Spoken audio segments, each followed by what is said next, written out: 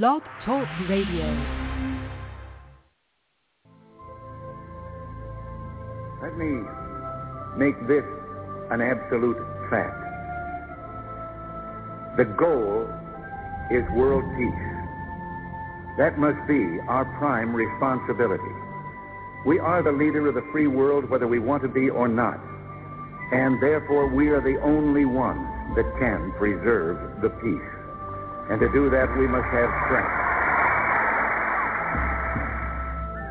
Meeting this mission is responsibility for preserving the peace, which I believe is a responsibility peculiar to our country, that we cannot shirk our responsibility as a leader of the free world because we're the only one that can do it.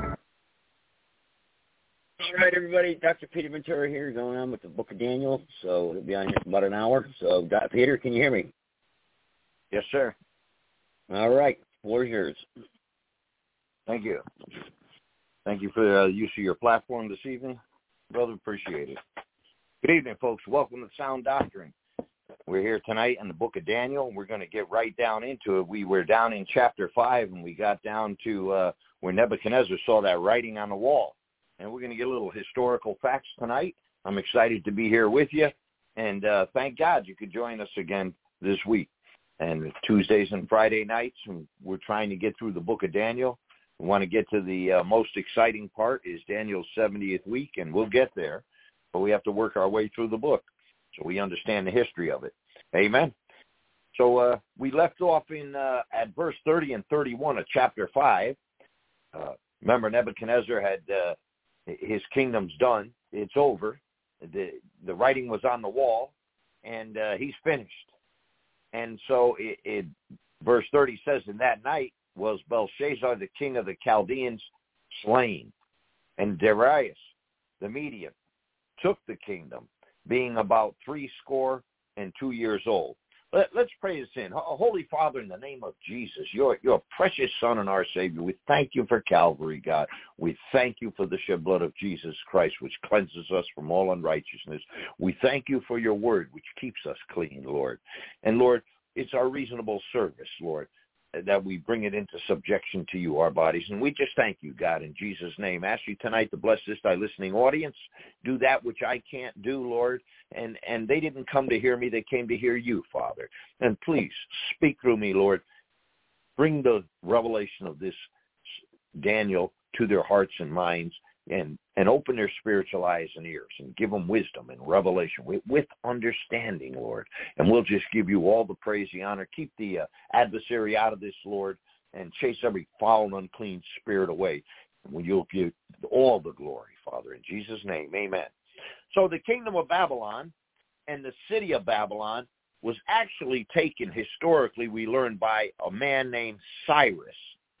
And it was decreed by God 175 years, probably about 712 BC. And it happens in 538 BC. So 175 years prior to Cyrus coming on the scene, God called Cyrus by name. See, Darius was one of his generals. And so he's a median. So when you get down to Isaiah, something very interesting in Isaiah 44:28 is the prophecy some 712 years before about this person, Cyrus, that was to come along.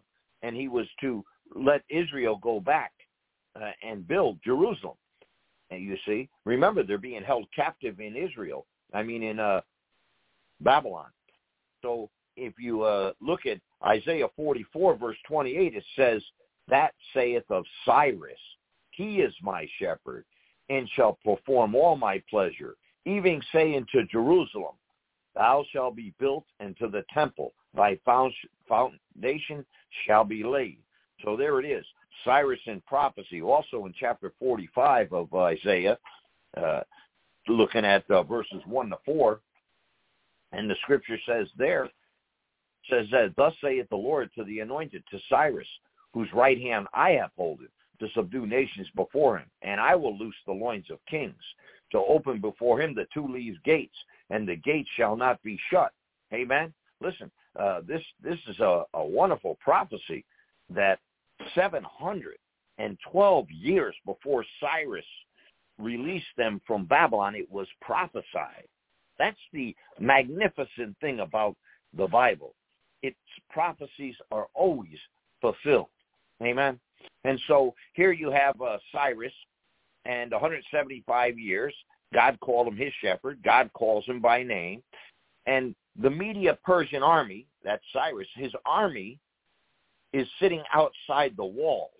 Now, Herodotus, the Greek historian, said the walls of Babylon were 320 feet high and 80 feet. Imagine the immense thickness. And that's why when we were reading about Nebuchadnezzar there, he's having a party. He's got all the Lord's vessels that he took from Jerusalem, and he's not worried about a thing. Who's going to get through that wall or over it? Amen? And so that's what he's thinking. But outside the wall is the whole Persian army, and he knows it. And he knows, he figured, how could they get over this wall? They're not going to get over it, and they're not going to get through it. All right? And so God gave him the idea, Cyrus, to divert the water of the Euphrates, which ran through Babylon and beyond the view of the towers. And so they began digging a trench to divert the water from the Euphrates. And in all likelihood, they had heard about the party, in Babylon's party. And Belshazzar figured, hey, nobody's getting through these walls. We've got all the food and water we need. And after 2 years, no one's really, on alert. So Cyrus divides the army that he has into 3 parts. The first part, to divert the water at the proper time. The second is stationed where the river entered at the north. And the third is stationed where the water left the city in the south. Now, once the water was stopped, the army entered and they marched all along the river banks until they came to the center of the city at the palace. And all along the city where the river ran were walls and brass gates.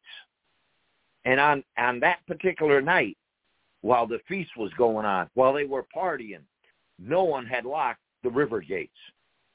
And Cyrus's army entered the city, overthrew the palace, and killed the king. And that's where it says in verse 31, and Darius the Media took the kingdom, being about 62 years old. Amen. So Darius, Cyrus's army, takes the king, but he commits the governorship of the Babylon to Darius. And, you saw that. I just read that. So Darius rules Babylon, we find, for approximately 2 years. And he's king of the Media-Persian Empire. He is the king of the Persian Empire. And Darius is older, so Cyrus says, you run this. Now, when we get to chapter 6, chapter 6 takes place about 68 years after Daniel was carried away from Jerusalem. Remember, he's a young man then. And he was carried away as a teenager. But now he's in his mid-80s. And the Babylonian kingdoms come to an end in chapter 5. And this is, remember when we studied in chapter 2, that statue had the golden head. That was Nebuchadnezzar's kingdom. And then the next was the silver, which was the Media-Persian Empire. You see, the breasts and arms are silver.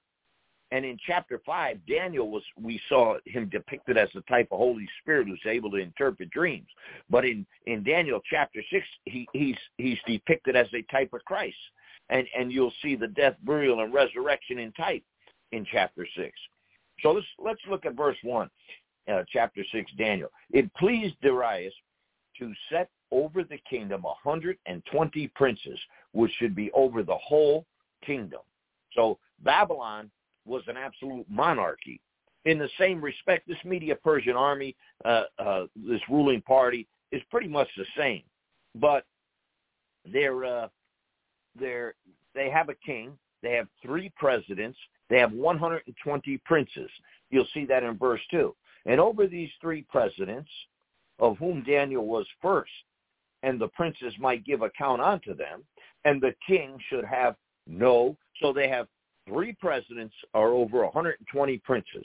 And all 3 men had part in the making of the laws of the kingdom, which when a law in the kingdom was ratified by the king, It was unalterable. He could not change it. The king can't even change it. It's done. It's a ratified law. The king ratified it, and it's over. You know, in America, we can repeal a law. Well, they can't repeal the laws under their kingdom and their laws. And so it said in verse 2, and over these 3 presidents, which is the type of the Trinity. And notice that Daniel was the first, like a prime minister. He's a president. He's first, or he's over all the other 2 presidents and the 120 princes. And he probably got appointed to that position, if you think about it a little bit, because Darius had learned some things about Daniel. And you just don't conquer a land and say, hey, here's a smart guy, I'm going to put him in charge. No. You know, Darius heard about Daniel and what he had done, the great feats, and how Cyrus, you know, would, and told how Cyrus had, it already been prophesied how Cyrus would conquer. And so when we get down to verse 3, it says, then this Daniel was preferred above the presidents and princes because an excellent spirit was in him, and the king thought to set him over the whole realm. Okay? It says that this Daniel was preferred. It's funny because, well, it's not funny, but Proverbs says in chapter 22, verse 29, Proverbs says, seest thou a man diligent in his business? He shall stand before kings. He shall not stand before men. Amen? So how about that? And it says, so Daniel was preferred. And because he had an excellent spirit, the excellent spirit was in him. And truly, that's a type of Jesus, because when you look at Luke chapter 2, verses 46, Scripture says, and it came to pass that after 3 days they found him in the temple, talking about Jesus, sitting in the midst of the doctors, both hearing them and asking them questions. Verse 47, and all that heard him were astonished at his understanding and answers. And you get to 52, and in Luke chapter 2 it says, and Jesus increased in wisdom and stature, in favor with God, and so he had an excellent spirit in him, Daniel, just like Christ, and the king thought to set him over the nobles. He's over the nobles, and Christ is too. Jesus Christ, the Bible says in Philippians chapter 2, verses 9 to 11, the Scripture says, wherefore God also highly exalted him, Jesus, and given him a name which is above every name, that at the name of Jesus every knee should bow, of things in heaven and things in earth and things under the earth, that every tongue should confess that Jesus Christ is Lord, to the glory of God the Father. Amen. And so this Daniel is a type of Christ. And that makes Darius, you know, a type of the Father in that sense. But let's look at verse number 4 of chapter 6. Then the presidents and the princes sought to find occasion against Daniel concerning the kingdom, but they could find none occasion nor fault. For as much as he was faithful, neither was there any error or fault found in him. You see, they're looking to find a fault in him. They're looking to find an occasion in him, to accuse him, Daniel, of doing something wrong, so they can knock him out of his position, so they could betray him. And, you know, why I say he's a type of Christ, because when you get to Luke 23, and you notice some things about Christ, in verse number 4, it says, then said Pilate to the chief priests and to the people, I find no fault in this man. You see, there was no fault in him. And again in verse 14, said unto them, ye have brought this man unto me as one that perverted the people. And behold, I have examined him before you, and have found no fault in this man touching those things whereof ye accuse him. And then again in verse 22, and he said unto them the third time, why? What evil has he done? I have found no cause of death in him. I will therefore chasten him and let him go. You see? And so that's why I say Daniel, they couldn't find fault in him either. You see? Verse number 5 says, then said these men, we shall not find any occasion against this Daniel, except we find it against him concerning the law of his God. You see, these were the presidents and the princes, and they want to get rid of them. And they're a type of devil and principalities and powers, if you think about it, because that's how the devil works. He uses the law and to bring accusation against you to God. The Pharisees did it to Jesus Christ. over in Matthew chapter 12, verse number 2. They use the law, just like these media Persians are going to do. But they accused Jesus in Matthew 12:2. It says, but when the Pharisees saw it, they said unto him, behold, thy disciples do not that which is lawful to do upon the Sabbath day. You see? And they did it again in chapter 19, verse 3, and chapter 22, verse 17. You see?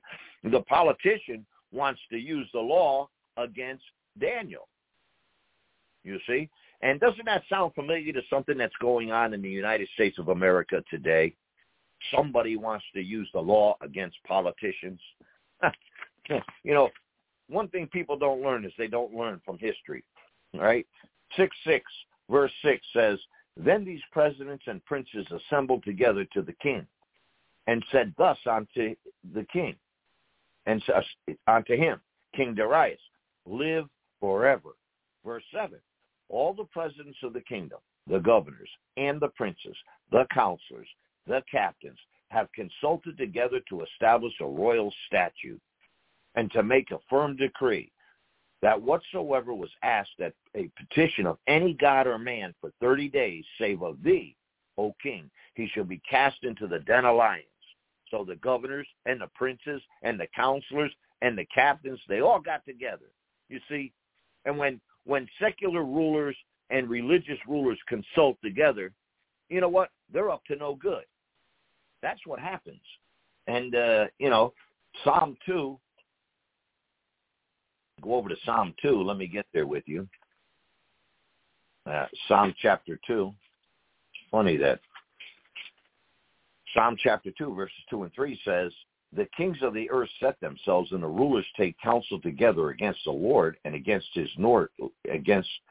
anointed ones, right? Against the anointed, saying, let us break their bands asunder and cast away their cords from us. You see? And so, they want unity, and they consult together to go after Jesus Christ, and they consult together to go after Daniel. And a council, when you see a council in the Bible, councils are never really good, especially when they're religious councils. In Matthew 26, 3 and 4, you could see that. Matthew 26, 3 and 4, the scripture says, then assembled together the chief priests and the scribes and the elders of the people unto the palace of the high priest, who was called Caiaphas, and consulted that they might take Jesus by subtlety and kill him. You see, counsels in the Bible, they're never really good. Okay, verse number 8, chapter 6 of Daniel, verse number 8. Now, O king, establish the decree, and sign the writing, that it be not changed, according to the law of the Medes and Persians, which altereth not. Remember, once this king signs this decree, that's it. That's the end. He can't change it. It must be followed out. Okay? So, and it's kind of the picture of the word of God. You know, the Bible says where the word of a king is, there's power. Amen? And it can't be changed, and neither can the word of God.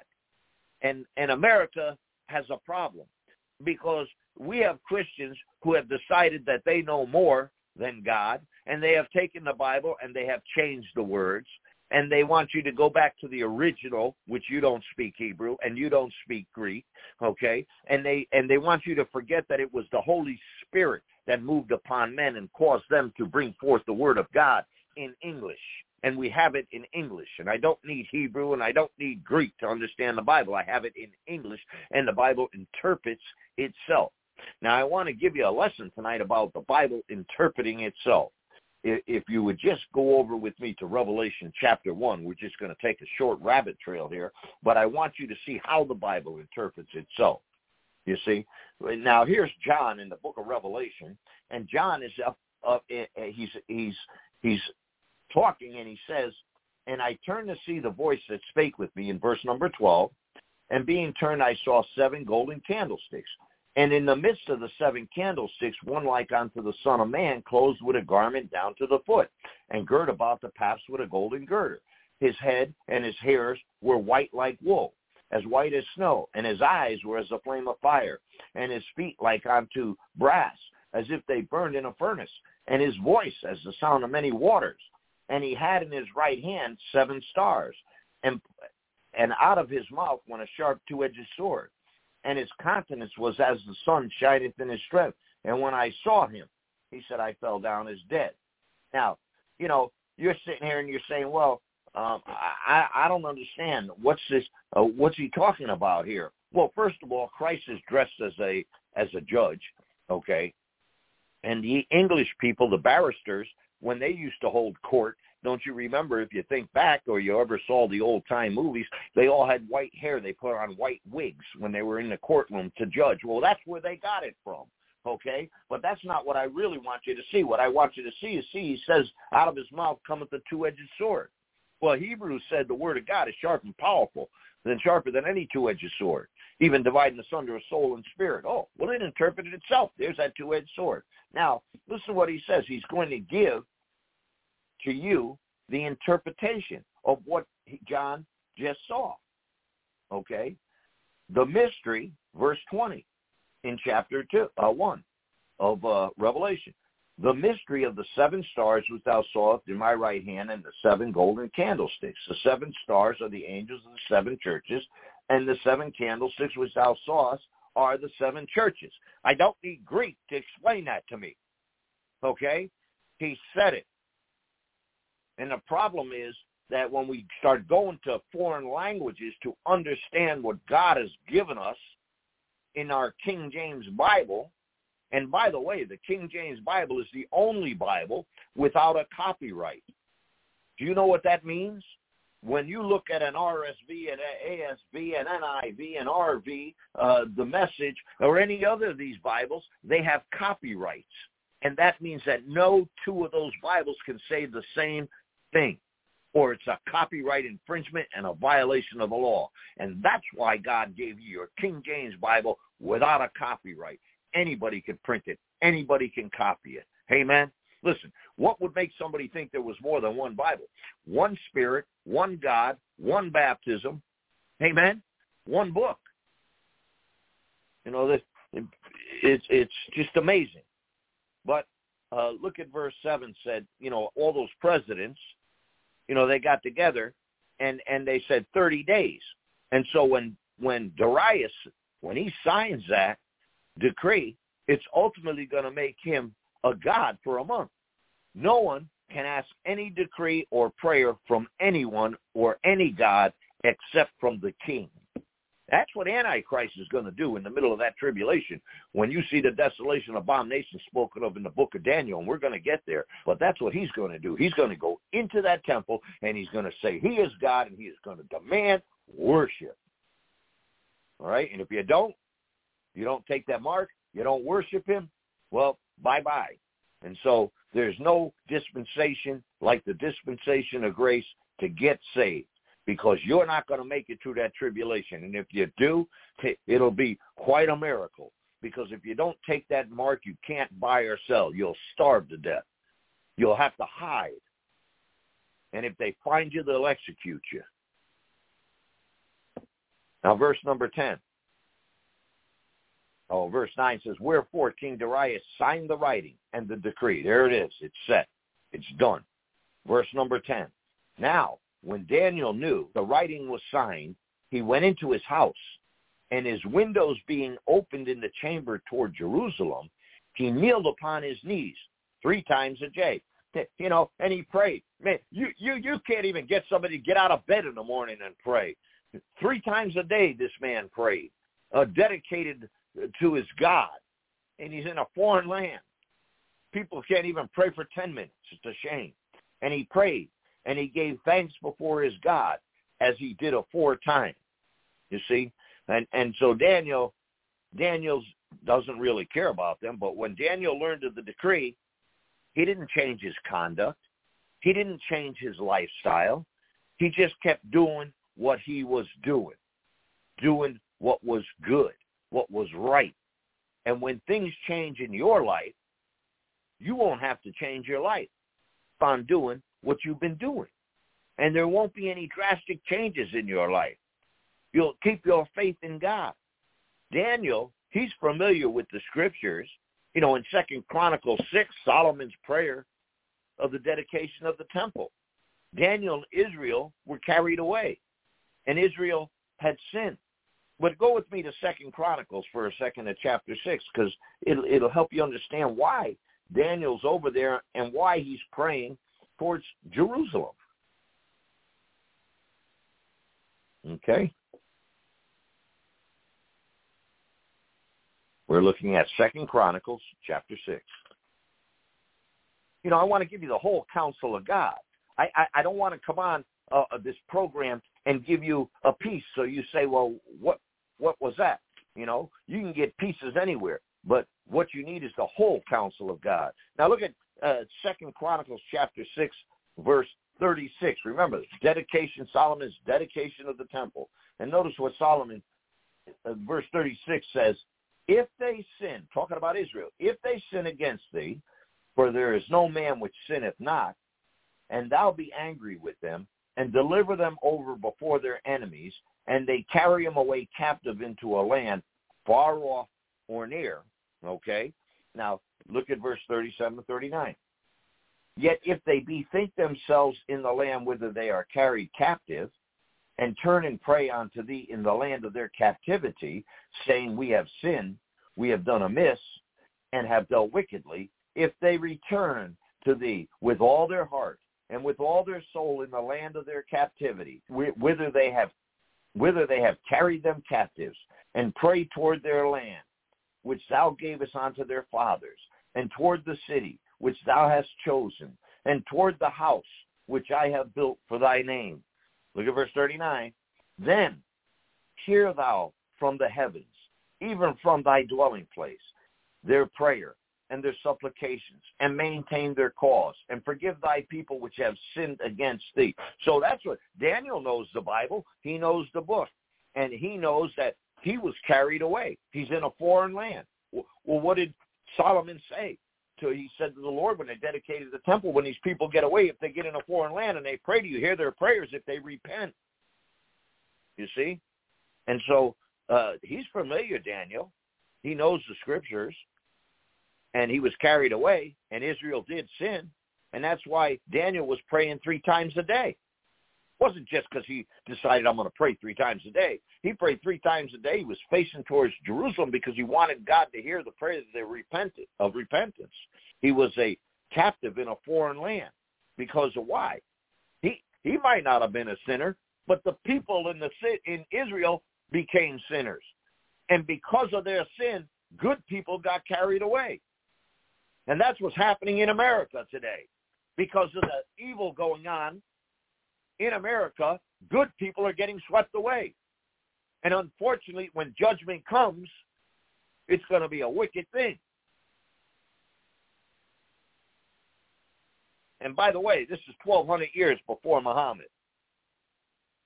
Now, in Psalm 15, David said, evening, morning, and noon, he prayed. And Daniel, he's modeling himself where he's using David as an example.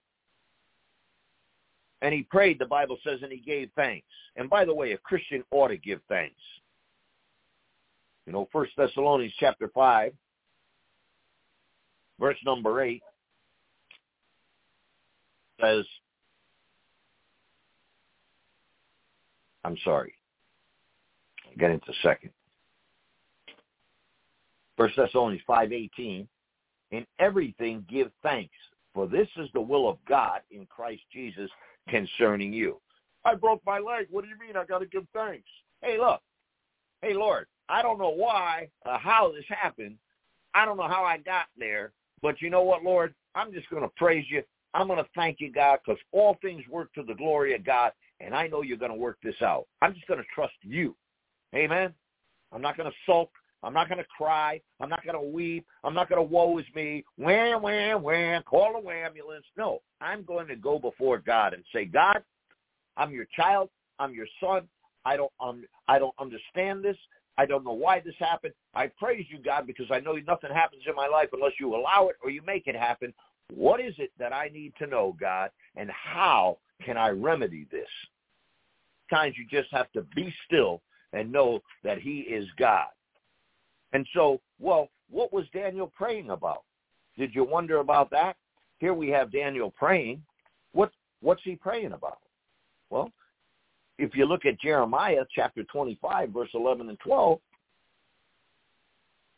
Scripture says, and this whole land shall be a desolation and an astonishment, and these nations shall serve the king of Babylon 70 years.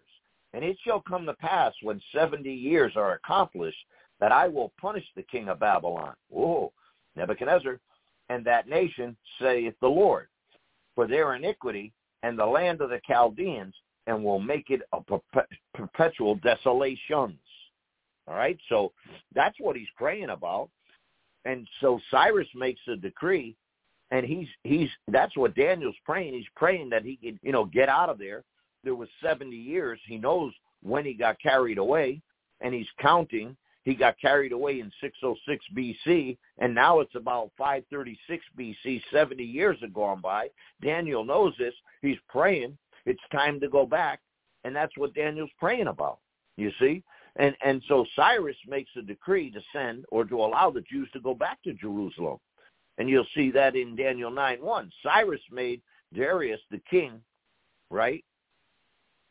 Cyrus was out to conquer, land, more land. He was out. But when you get to Daniel 9:2 in the feast year, and that's right about the time Daniel 6 is happening. And so remember, Daniel was carried away in 606 B.C. This is about 536 B.C., 70 years. And the prophecy was that they would be carried to Babylon for 70 years. Now, you have to understand that they got a reprieve because Jeremiah was there telling them you're going to Babylon for 70 years, but Josiah, the boy king, had found the scriptures. They were brought to him, and he read them, and he said, wow, we got so far away from God. We got to get this thing right. And because he got the nation right, God gave the nation a reprieve, and they didn't have to go right away. Or they were going because it was prophesied, but God gave them a reprieve. In America, you may get a reprieve. I don't know if it's too late for America. America's turned its back on God. You see, when Israel turned its back on God, God took them off the land and destroyed them. And when America's turned its back on God, you see, it's a shame. Chapter 6, verse 12 says, well, listen, if you don't realize, you have to be a spiritual individual. Everything you see in this physical world, there's something spiritual going on in the background. Now, how many times in the book of Daniel already we've read they've tried to get rid of the Jewish boys, you see, who were doing right. See, there's a spirit behind that. Nebuchadnezzar is not serving God. God chose him to lead that kingdom, and he used his ruling for evil. Okay? He could have used it for good, just like Saul when he was ruling over Israel. And so people don't understand. We live in a Western society, and our Western society is based upon Christianity, as they say, the Judeo-Christian foundation of the Word of God and the Bible. And we've gotten away from it. And so in the ancient times, there were pagan cities and pagan gods, Diana, Astarte, Astaroth, Molech, and people worshiped these idols and these images as gods. In Rome, Venus. And so what happened was that those gods became unnecessary once Christianity came on the scene, you see. And those things were all connected with pagan behavior and nakedness and nudity. And you look at that when you go back when Moses is up on Mount Sinai getting the 10 Commandments, and he's on his way down. And Joshua says to him, there's there's sound of revelry, parties going on down there. And Moses says, no. He says, it's the sound of war. Joshua said, and Moses said, no, it's revelry. It's a party. And so what did they do? What did Joshua do down there? Moses nice associate pastor. He's down there making a golden calf, and the people are worshiping it. Well, a golden calf is a bull. And if you don't know who Baal is, you need to study your Bible. Baal was one of the problems that Israel had, worshiping an idol named Baal, who was an idol of prosperity. And he brought prosper to the crops and prosper to their wallets and prosper to the land and prosper to the people. That's what Baal was worshipped for, okay? And by the way, he was depicted as a bull, okay? And so Western society in itself had gone Judeo-Christian, and now we have a Christian country and a Christian society. God chose Israel, but America chose God.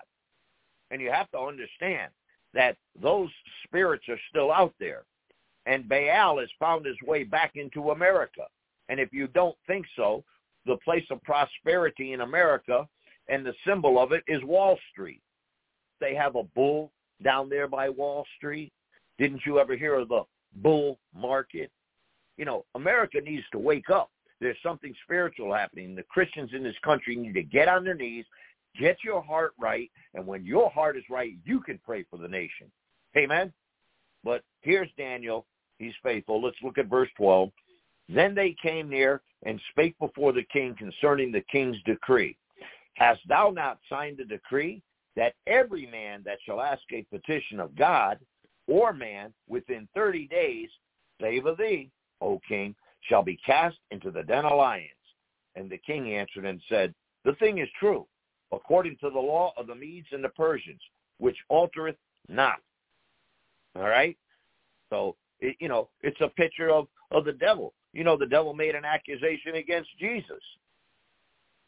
And they used the law. Answered they, and said before the king, that Daniel, which is of the children of the captivity of Judah, regardeth not thee, O king, nor the decree that thou hast signed, but maketh his petition 3 times a day. You hear what he said? He said that Daniel, that Daniel up there, he's praying 3 times a day. He has no regard for you, king. You see? He regardeth not the king. And that's the world's accusation against a Christian. The same accusations that were made against Shadrach and Meshach and Abednego. And listen, Christian, it can get worse. Social rationalism. Okay? The world says these behaviors that are evil. Well, what is it? Behaviors that are evil, the world says are good. And because you know they're evil, you won't participate in them. You speak out against them unless you're an Obadiah and you're undercover. We have a lot of undercover Christians in this country, you see. And so the problem is that society says the bad things are good, and their Bible says they're evil. And when you go against that, you are going to receive the accusation. You're the outcast. You're the troublemaker. You're the King James only problem. You see? You see, the idea of those new versions is to get rid of, to water down the Word of God, to remove Jesus Christ from being the Son to being the one who's to come. Well, let me tell you, the one who's to come, all right? They're not talking about the Son. Some of these Bibles say in Isaiah, "O thou Lucifer, how art thou cast down?" That's what the King James says. Some of these Bibles say, "O bright and morning star, how art thou cast down?" Well, Jesus said over in Revelation 22, "I am the offspring of David and the bright and morning star." Why are they throwing Jesus out of heaven in some of those Bibles? And they have people, you tell them and you show them, and they walk around with a smile, oh, well, what they're saying is they don't have any final authority. And if there's no final authority, everybody becomes an authority. And that's what happens in America. You see, if there's no truth, the Bible is the standard of truth and morality. And if there's no Bible, if there's no standard, they got it out of our schools. They got it out of our course. They got it out of our lives. They're trying to remove the Bible, the Word of God. And the purpose in doing so is so we can get to where we are today, that a man can say he's a woman, and it's his truth, because there's no standard of truth. you see. But there is a standard of truth, and it's the God-given Word of God, and it's not found in 50 different Bibles that water down, that remove scriptures, that argue about verses. Did you know an NIV is 60,000 words less than a King James Bible? Do you know the King James Bible is written at a 4th and 5th grade education level? People come to me and they say, oh, Pastor, I just can't get used to those these and thous. I said, who are you kidding? You were just singing in the church. Thine is the kingdom. Thou art the Lord. You know, you're fooling yourself, self-deceived. Wake up, America. Wake up, Christians in America. Verse 13. So even in Esther, we had the same type of Antichrist. Haman, he wanted to kill all the Jews. Don't allow them to live because they got a different God. They have different laws. They won't worship your image. You see? Verse 14, chapter 6 of Daniel. Oh, we're rocking and rolling now, aren't we? Woo! You say, well, you get excited, Pastor. Hey, listen, you preach the Word of God. Somebody's going to get excited. They're either going to tell you to shut up or they're going to receive it, but they're going to get excited. Amen? Somebody said once, you take this too far, that Christianity. I said, yeah, look how far Jesus took it, to the cross. Verse 14, then the king, when he heard these words, was sore displeased within himself, all right, with himself, and set his heart on Daniel to deliver him. And he labored till the going down of the sun to deliver him. See? Now the king realizes that it was a setup. It's a setup.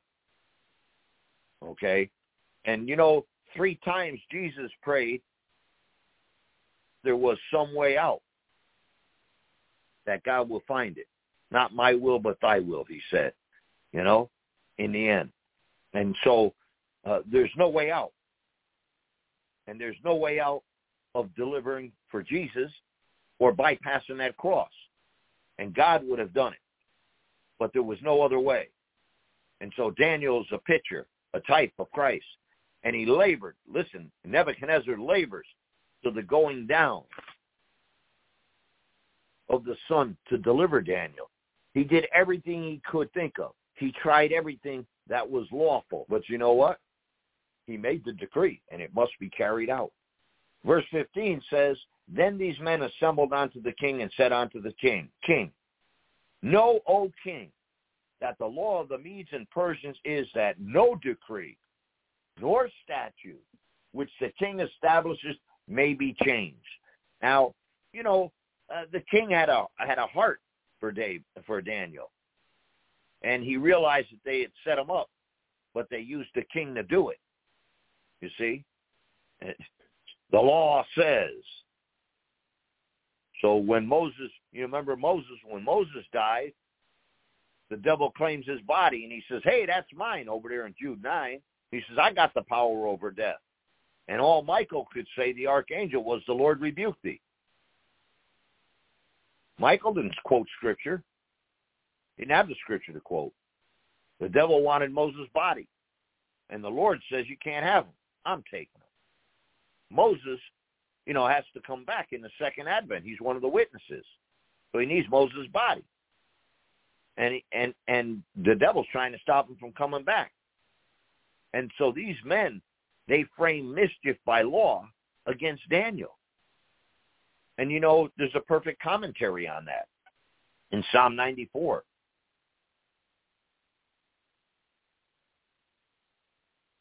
Psalm 94, verse 20 and 21 says, shall the throne of iniquity have fellowship with thee, which frameth mischief by a law? They gather themselves together against the soul of the righteous and condemn the innocent blood. How's that for a commentary on it? Back in Daniel chapter 6, let's look at verse number 16. King commanded, and they brought Daniel and cast him into the den of lions. Now the king spake and said unto Daniel, thy God whom thou servest continually, he will deliver thee. You see? You know, Daniel, he came out, he didn't have any bones broken, neither did Jesus. You know, But let's look at verse 17 says, and a stone was brought and laid upon the mouth of the den. King sealed it with his own signet and with the signet of his lords, that the purpose might not be changed concerning Daniel. So they bring a stone and they seal it. Well, didn't they seal Jesus' tomb? That the purpose might not be changed concerning Daniel. You see, nothing's done except by the determined counsel of God. In Acts chapter 2, verse 23, Scripture says, him being delivered by the determined counsel and foreknowledge of God, talking about Jesus, ye have taken by wicked hands and crucified and slain. You see? And so the purpose might not be changed concerning Daniel as far as they were concerned. But they didn't know that God has a will and a purpose in it. You see, sometimes in your life, you go through life and you can't understand why things happen the way they happen. But God has a purpose and a plan. And somewhere down the road, you get there and you say, I didn't see that. You see? As for me, I had to be broken. I would not serve God in the capacity I was called to do it. I knew I was called to serve, and I ran for years and years. And then finally, I was broken down, and I just got on my knees, and I said, okay, God, I surrender. Whatever it is, I'll do it.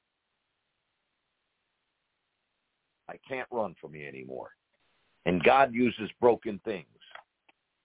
He used a broken ship when Paul was shipwrecked to save the sailors, to save the prisoners, and to save the people on the island. He used the broken vessels to help Gideon. God uses broken things. Neither were instruments of music brought before him, and his sleep went from him. See?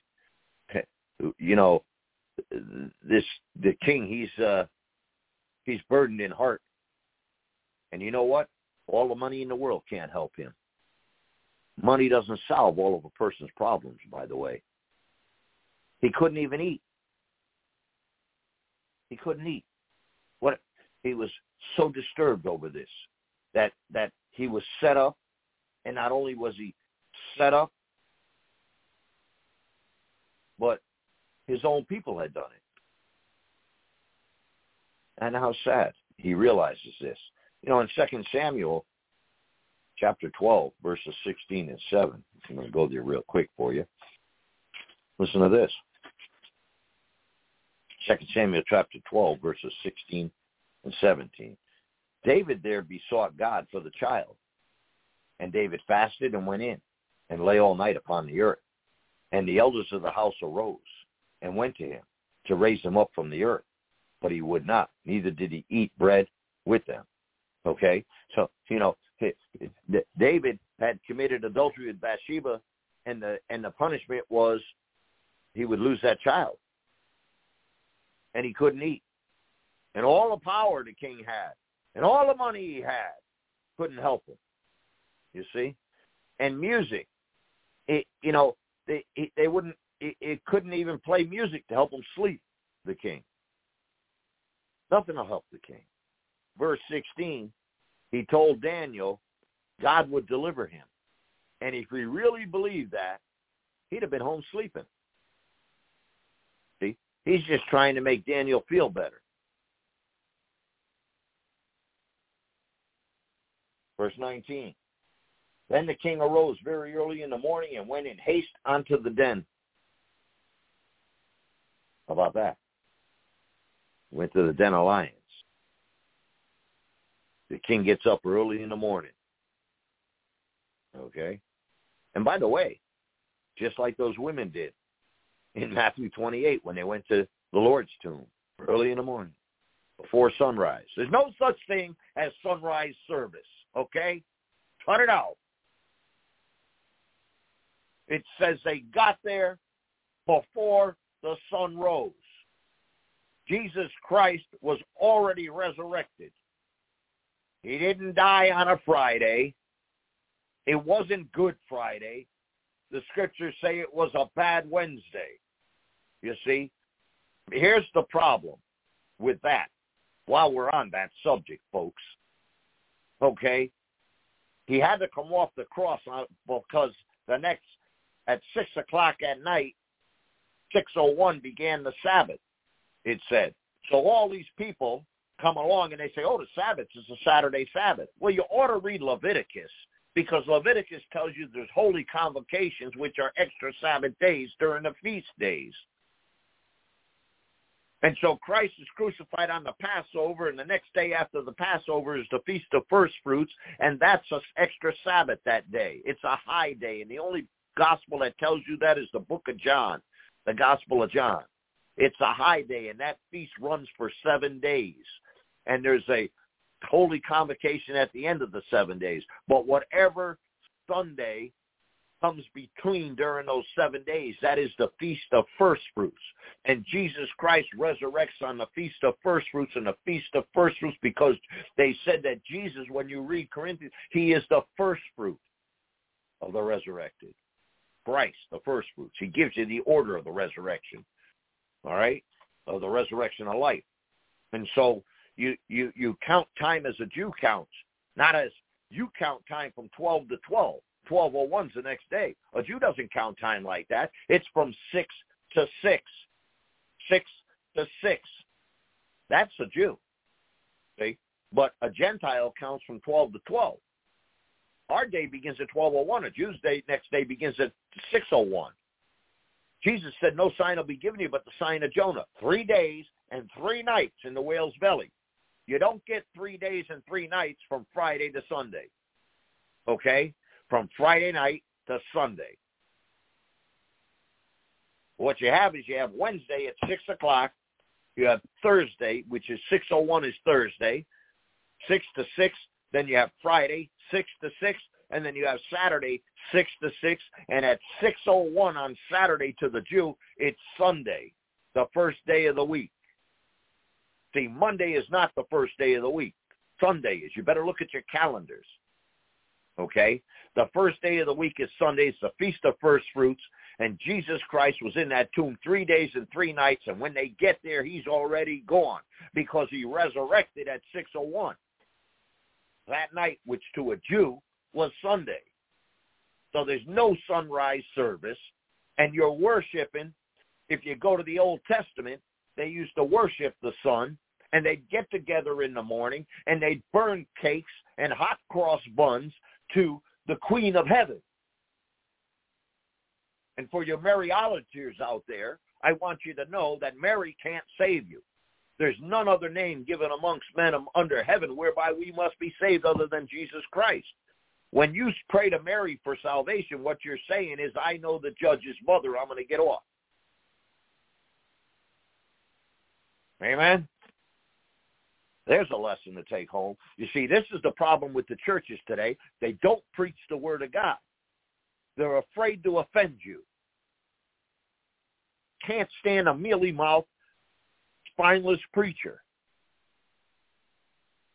Know what you believe what you know, and preach the book. Verse 20.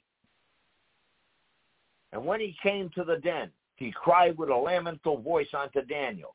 And the king spake and said to Daniel, O Daniel, servant of the living God, is thy God, whom thou servest continually, able to deliver thee from the lions?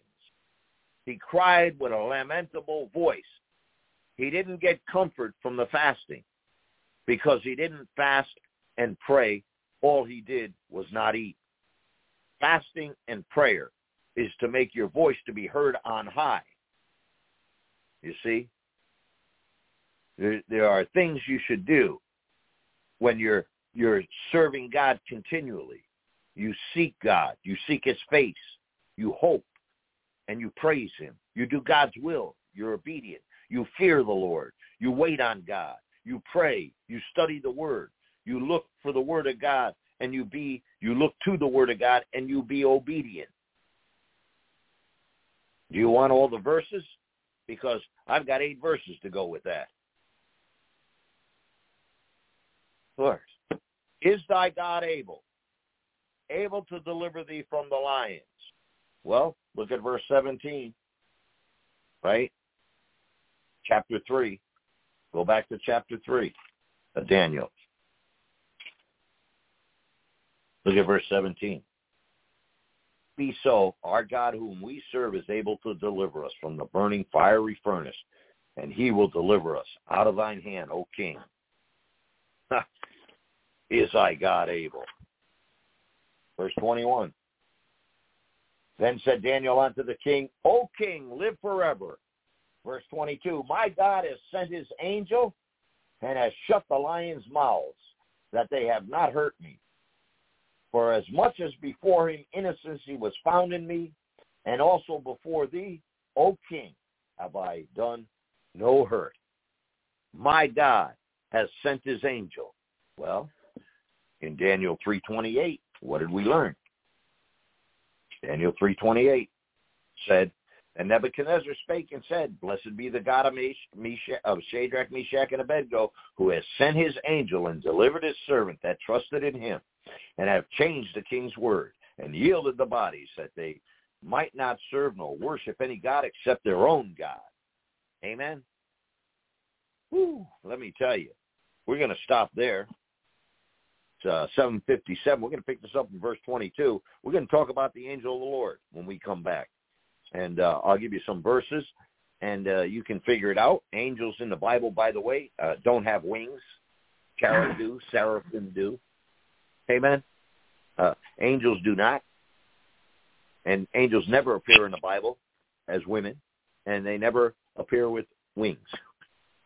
And so we'll pick that up as we get along. All right, now I'd like to pray with you and just thank you for listening tonight.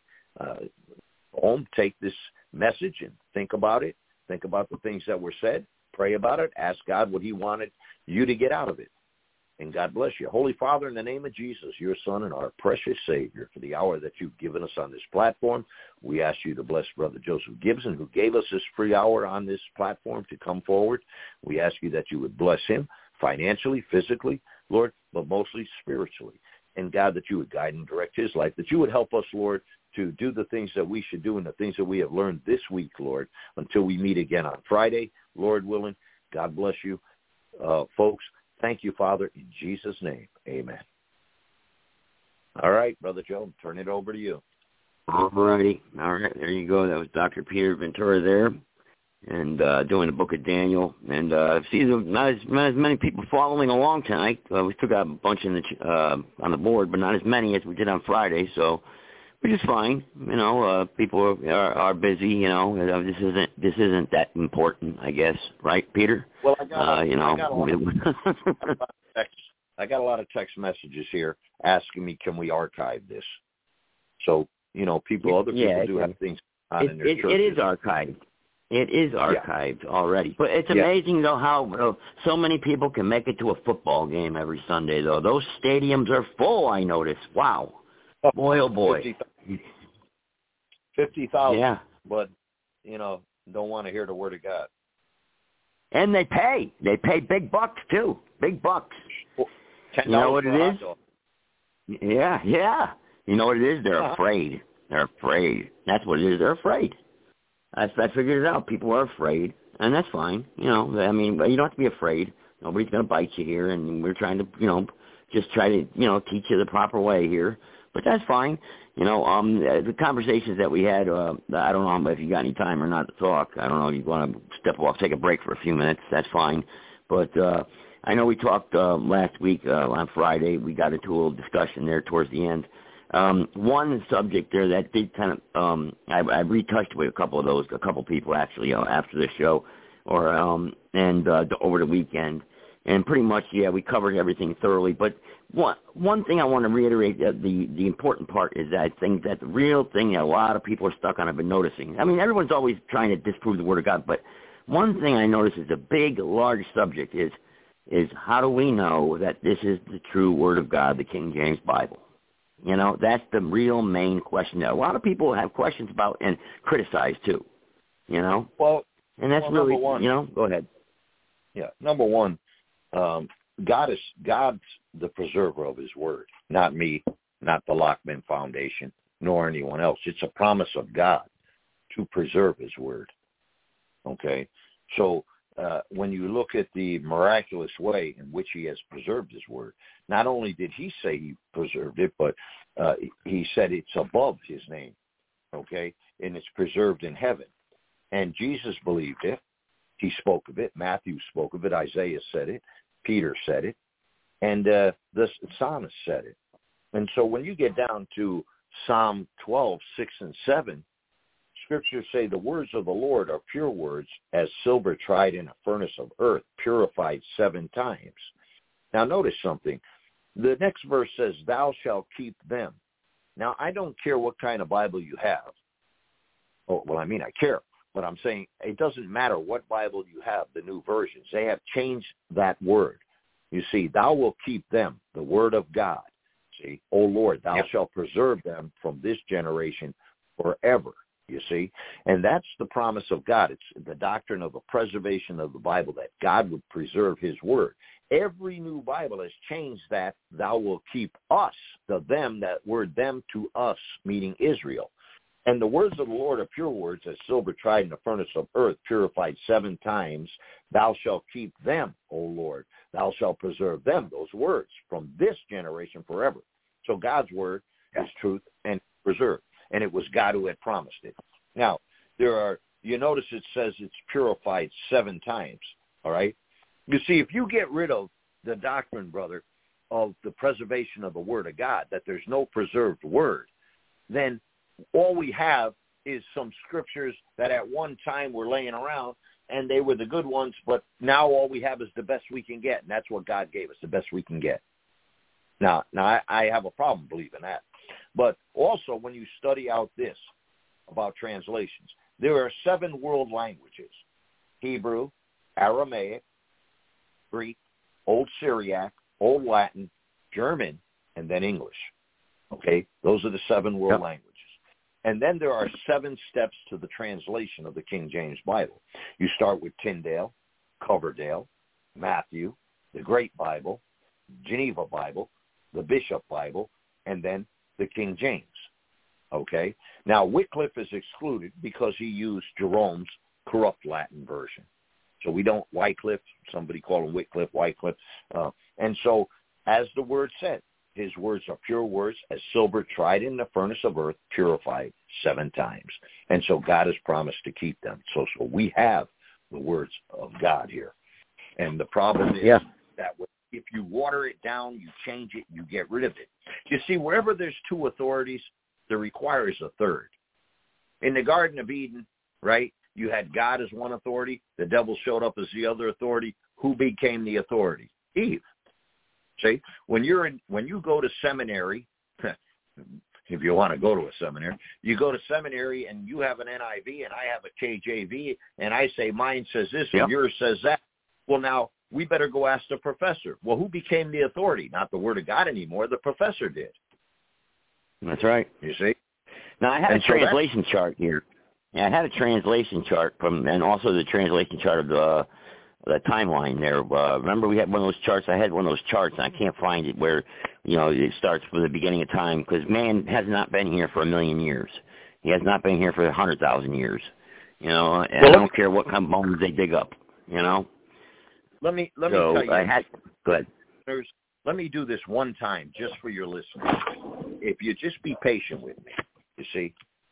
Here's what these manuscripts that they're using that go against the Textus Receptus are from Egypt, from Alexandria, the school of philosophy, Platonism, Plato. And so here's the bottom line. Just bear with me for a minute. Here's what they believe. This is what they're saying. There's no final authority but God. And since God is a spirit, there's no final authority that can be seen, heard, read, felt, or handled. Since all books are material, there's no book on this earth that is final and absolute authority on what is right and what is wrong, what constitutes truth and what constitutes error. There was a series of writings one time, which, if they had all been put in one book as soon as they were written the first time, would have constituted an infallible final authority by which to judge truth and error. However, this series of writings was lost. And God, who inspired them, was unable to preserve their content through Bible-believing Christians at Antioch in Syria, where the first Bible teachers were in Acts 3:1, and where the first missionary trip originated, Acts 13:1-6, and where the word Christian originated, 11:26. So God chose to almost preserve them through Gnostics and philosophers from Alexandria, Egypt, even though God called his son out of Egypt in Genesis 49, Israel out of Egypt in Matthew 2, Jacob out of Israel in Genesis 49, Israel out of Egypt in Exodus 15, and Joseph's bones out of Egypt in Exodus 13. So there are two streams of Bibles. The most accurate, though of course there is no final absolute authority for determining truth or error, it's a matter of preference, are the Egyptian translations from Alexandria, Egypt. They're almost the originals, although not quite. The most inaccurate translation were those brought about by the German Reformation. Luther, Zwingli, Bowler, Zinzendorf, Spener, E.T. Hall, and the worldwide missionary movement of the English-speaking people, the Bible Billy Sunday, Torrey, Moody, Finney, Spurgeon, Whitfield, Wessler, and Chapman used. But we can tolerate these if those who believe in them will tolerate us. After all, since there is no absolute authority and final authority that anyone can read, teach, preach, or handle, the whole thing is just a matter of preference.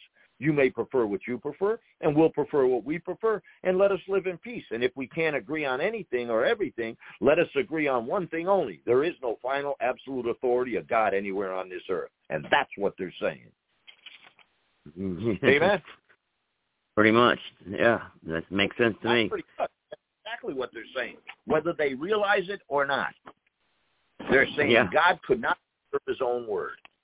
Yeah, I mean, I always ask that question. You don't think God's powerful enough to... No, but man perverted it. Man twisted it. Man wrote that book. Man, you're trusting man. You're trusting a bunch of men to write the book. You know, it's like, so you don't believe God can preserve his word.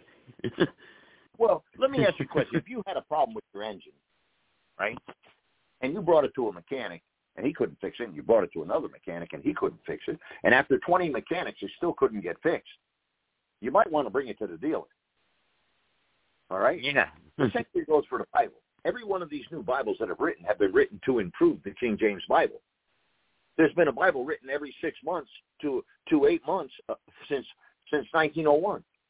If you couldn't improve it by now, you better go back to the original. Yeah. No, I agree. You know, well, it's the same thing, you know, it's the same thing like, you know, with people and the way they talk, you know, and people can't talk and have a logical conversation without arguing or cussing and yelling at each other and coming to, you know, it's just the way it is, you know. Look, you know, none of us are perfect. And see, that's another thing, too. People put this standard on Christians that they're supposed to be perfect. You know, that, oh, look at you. You know, it's always, look at you. You don't do this. You don't do that. You know, I mean, that's all, like you said one time, hypocrites. You know, there's a bunch of hypocrites there, but yet they go to Walmart, there's a bunch of hypocrites walking around Walmart, you know, so, you know, it's the same. You know, their arguments don't hold up. The problem, instead of watching the Lord, they're watching everybody else. Yeah. And the worst sin they can commit, right? The worst sin you can commit is the one that they're not committing. Yeah. Yeah. You know, it's the same thing. And everybody wants to debate. As I traveled the country, and I preached in many churches around the country, I found that there are people who think they were sinners who got saved by grace. You see?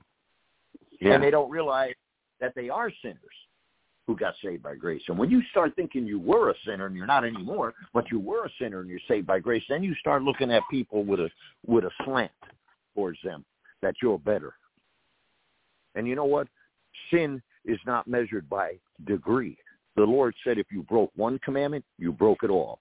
Listen, my friend, if you stole a pencil from work or a paperclip, you're as guilty as a murderer in the eyes of God. Sin is sin. Okay, and this idea that we have degrees of sin, there's degrees of punishment.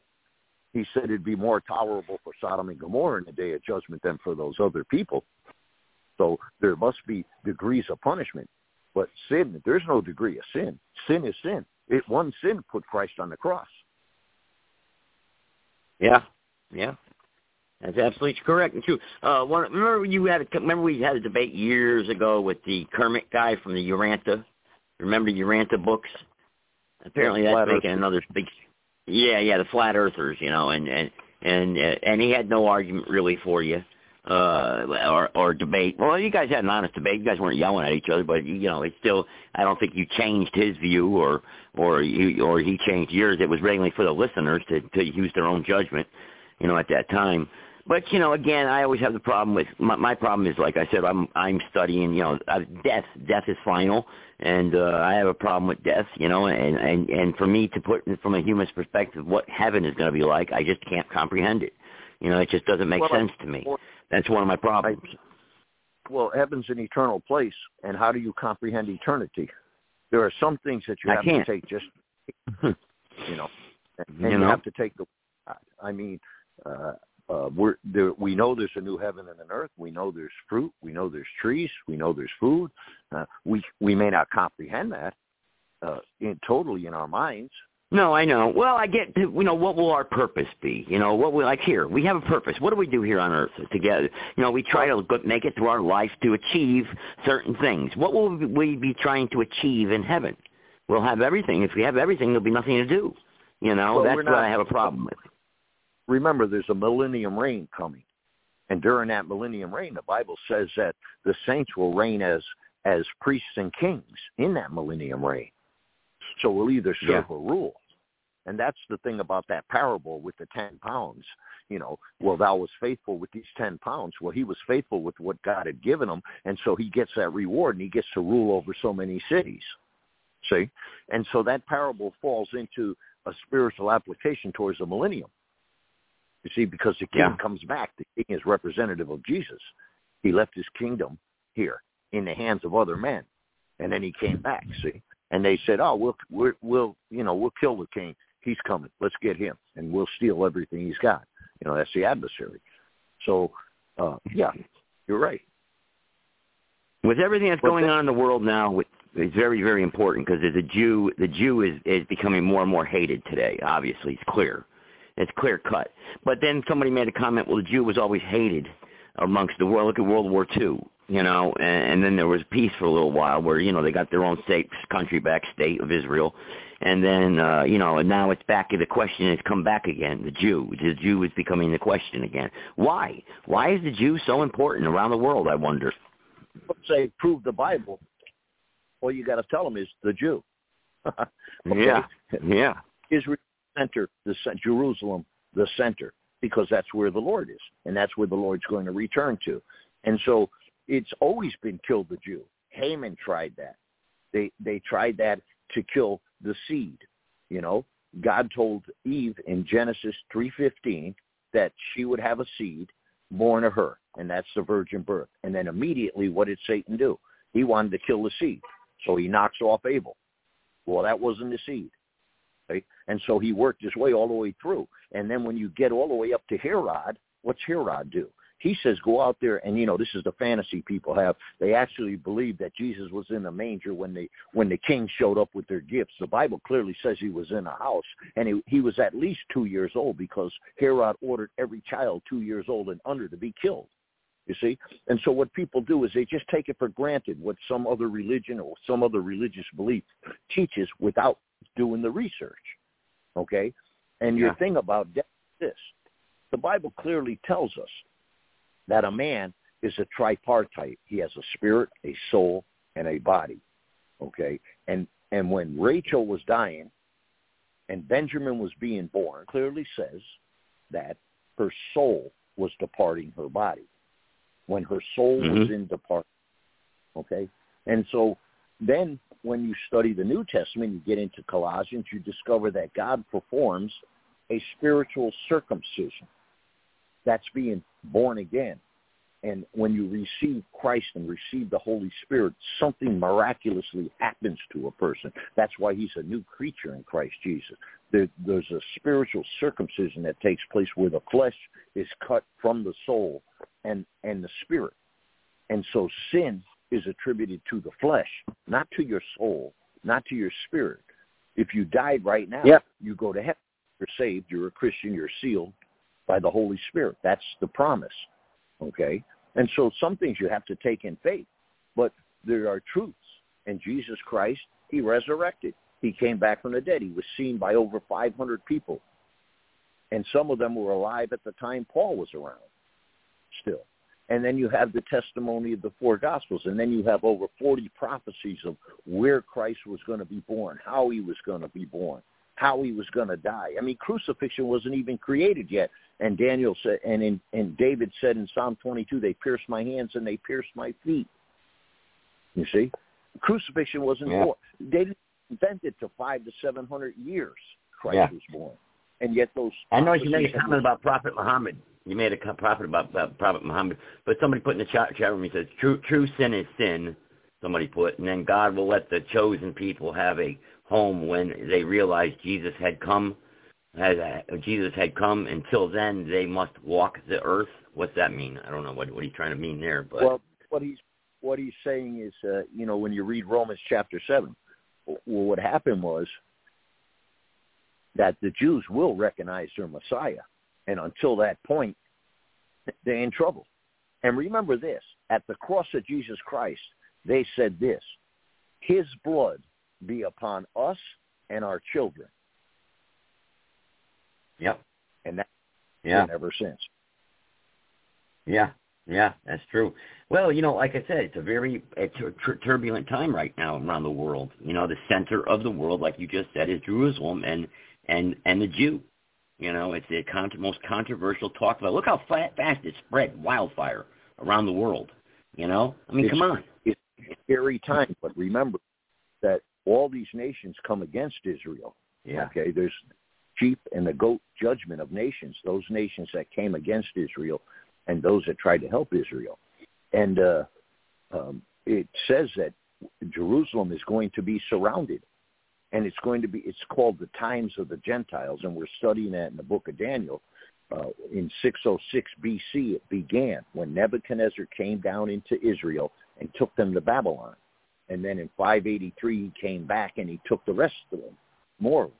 And so that was the times of the Gentiles. And when we get to chapter 9 and we study Daniel's 70th week, okay, then I'm going to tie it in for you to Revelation chapter 11, because that's where the times of the Gentile ends, you see. And not the fullness of the Gentiles, but the times of the Gentiles. It begins in 606 BC with the carrying away off their land, but it ends when Jerusalem's surrounded. Okay? And the last time what happened? Bogged down Jerusalem, you see. And so Israel's always going to be there. It may get beat up, banged up, but it's always going to be there. It's always going to be a land. God's always going to protect it, and it doesn't matter how many Muslims come against it or how many, radicals or whatever. And this idea that people say, well, there's moderate Arabs and there's moderate Islamists. Well, if you read the Quran, it's quite clear. You're not to befriend a Christian or a Jew, and that it's okay to make peace with them to get your final objection, which is what? World domination, a caliphate, a world caliphate. That's what ISIS was about. And that's what's going on with Iran, sponsoring all these different terrorist organizations. They're trying to build a single caliph, get rid of the infidel, and the infidel is anybody who will not submit to Muhammad. Yeah. Okay. But yeah, you got people out there shouting their own death. You got people shouting their own crucifixion out there. Saladin, Suleiman Bey, he tried that same thing with the Ottoman Empire. And he got all the way up there. And we talked about that one time. From the island of Crete, the battle was so vicious between the Muslims and the Christians that the Muslims grabbed the Christians' dead bodies, nailed them on crosses, and floated them across the island to the island. And Lavalier was there. Lavalier chopped off the Muslims' heads, stuffed them in cannons, and fired them back. I mean, that's how vicious these guys were with each other. But it took Charles Martel at the Battle of Tours, and he's known in history as the Hammer, Charles Martel. He fought all night with them, all day, and then they both retired to their camps at night. And when Charles Martel came back with his Christian army, they were gone. They went back across and into Africa. The Muslims took off. The Ottoman Empire was finished. See? And there's a lot of history, Joe, that we are not taught, you see. And so when Columbus was sailing the ocean blue, they're not telling you how the Queen of Spain was running Christians and Jews out of Spain. you see, and persecute them. That's not told. All we learned about was Columbus. He sailed the ocean blue in 1492, you know. But they're not teaching real history. And so anybody who's listening, you really want to get a bite out of history, you get Usher's Annals of History. And the Annals of the World, it's called. And it's by James Usher. And it's about a 4-inch thick book. And you read it, and it's telling you, you see, the Bible's history of Israel primarily, okay? And so when you read secular history, you learn what was going on. And so what Usher did was he brought world history along with biblical history. And while he's telling you what's going on in Israel, and with the Israelites, he's also telling you what's going on in the world, you see? Because we're going to get to the place where we get to the he-goat in Daniel that comes from the east. And he conquers, and then his kingdom's divided into 4. And that's Alexander the Great. You see, because after Alexander the Great conquered all that territory, he died. He died a young man. But his 4 generals, they took over his 4, split his kingdom, all that he had conquered. They split between them, the 4 of them. And that's biblical. And that's why people don't like the book of Daniel, because we're going to get so close to history, people are going to say, oh, well, that was written after. See? But it wasn't. It's just like we learned about Cyrus the king. The Bible said in Isaiah 720 years before Cyrus is even born that Cyrus would be born and he would release them to Israel to go back to Jerusalem. And he did. Yeah. Well, I had that other conversation also with Mike and this guy Dan over the weekend, and one thing that was mentioned about that the Adam was red, and therefore he had to be white, and all the other races are I forgot how he worded it, but we're after Jacob. I wish he was here, but he's not here, so because he could have told me. Dan said he was going to reword that question for me, but of course they're not. But explain Adam, the ruddy Adam's name, the foundation of Adam's name, and who came from Adam. We all came from Adam, correct? That's right. And the word Adam means red or ruddy. And he came from clay, right? Red That's clay. what they're saying, yeah. David was ruddy. He was a ruddy man. The word ruddy, you can study the word through the Bible. It's how it appears in the beginning, But there's no word in the Bible called race, okay? It doesn't say the races. That's some of the new Bibles do, you see, because they're satisfying us. But we're all of one blood, and that's clear from the Bible. Scriptures tell us we're of one blood. But different tribes, correct? Well, the Israelites came from the 12 tribes. But you have to understand that there were people outside the tribe of Israel, too. Remember Abel and Cain's people, see, Cain was cast out of the presence of God. That's where you find, secular music comes from. When you study Cain. Well, wait a second. What people was Cain then? What people were Cain? Where he didn't come from Adam, Cain? Canaanites. Yeah, he came from Adam, but he was cast out of the presence of God. You see? Okay. And then you get into Isaac and Ishmael. Who was Ishmael? All right. Well, God had promised Abraham that he would be the father of many nations and that he would give him a child, and that child would be the child of promise. And through that child's genealogy, would come the Messiah.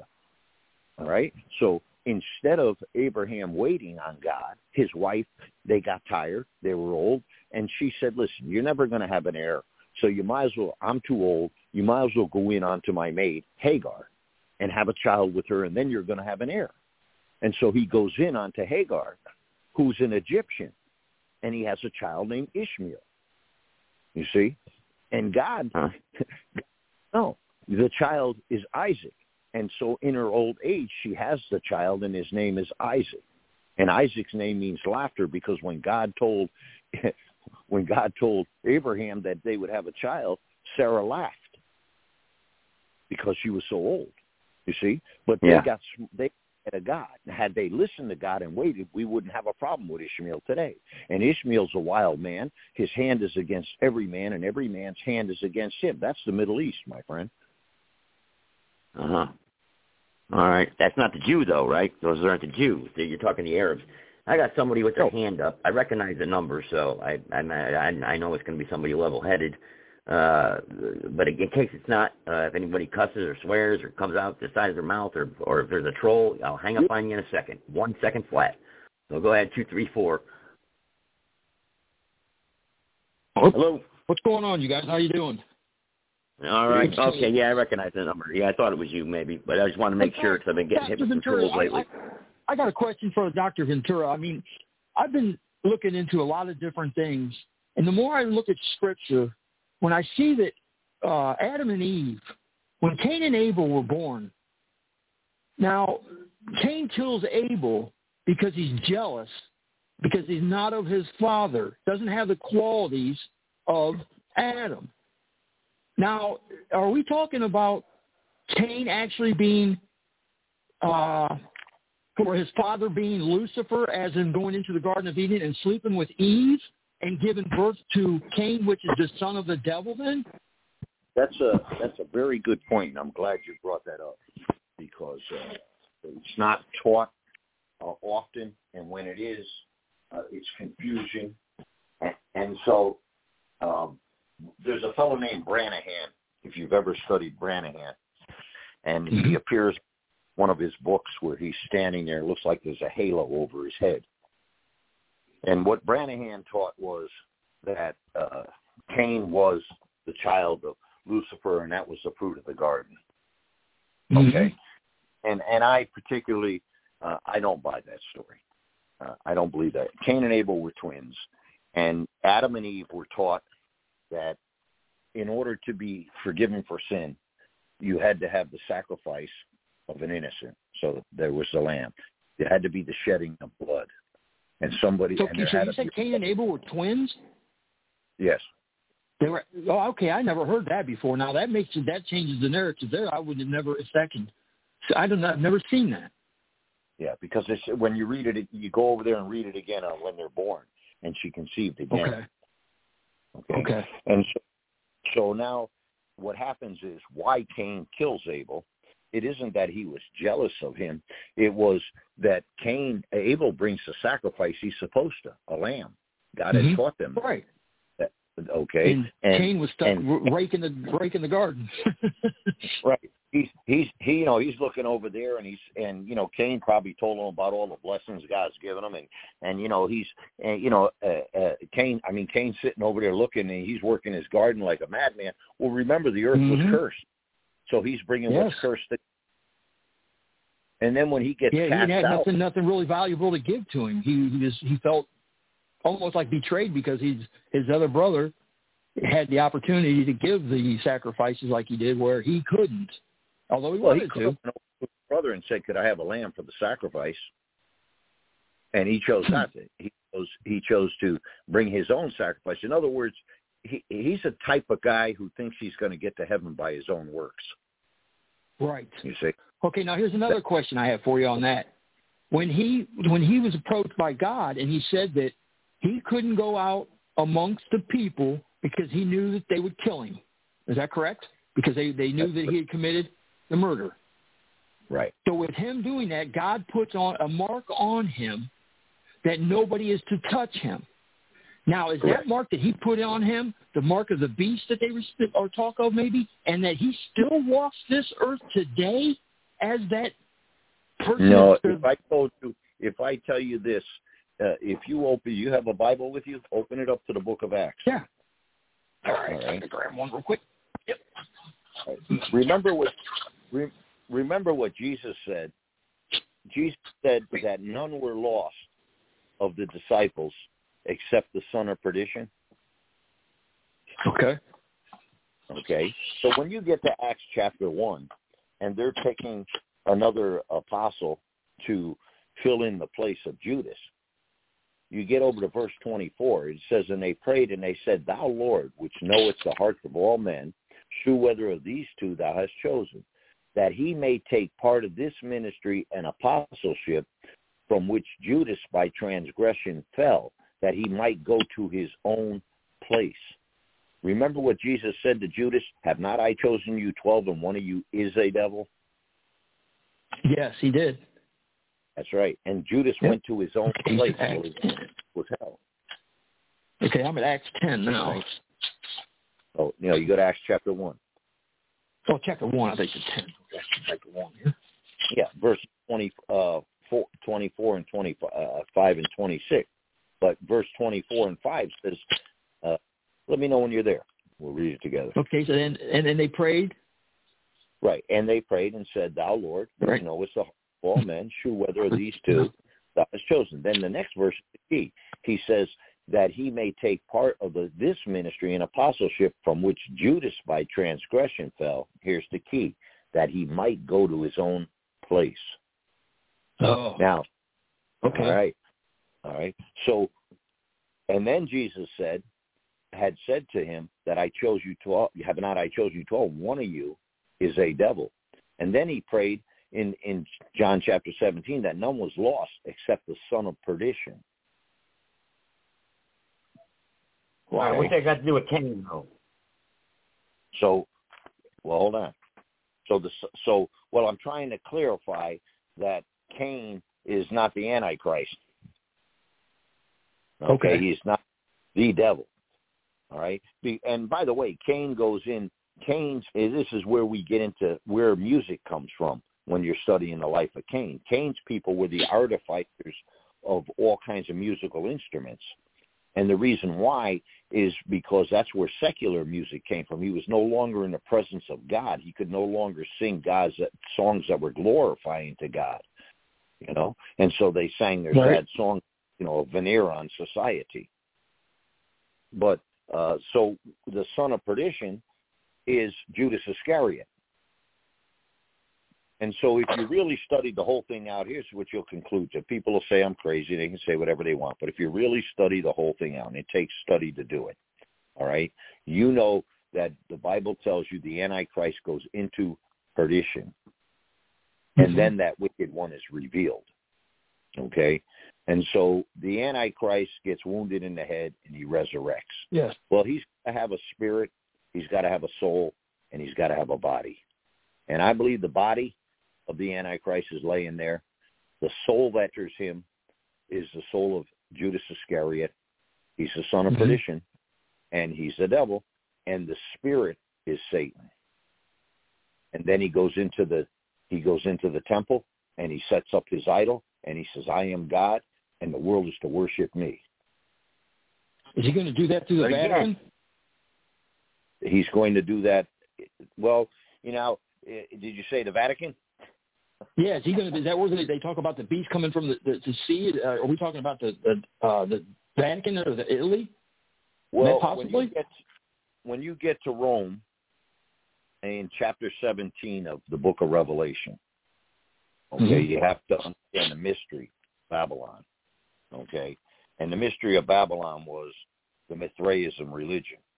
And they had a golden chalice, and in order to be initiated in the religion, you had to drink from that golden chalice, okay? And so the woman who rides the beast, I believe, is the Roman Catholic Church, and she's riding the beast. She is not the beast; she's riding it. And when she's riding the beast. Okay, you're right. I remember that now. Yep. Okay, and the beast is allowing her to have control because he can throw her off any time. Right. Okay. So the woman's riding the beast, and you find out that she gets destroyed. And the reason why she gets destroyed is because he's not going to have anybody worship anybody who says anything about Jesus. Right. Even though they claim to be Christians, okay? Now remember, Catholicism teaches that you get your salvation by eating Christ, that host, bread. Right, drinking his blood, right. And you have to drink his blood.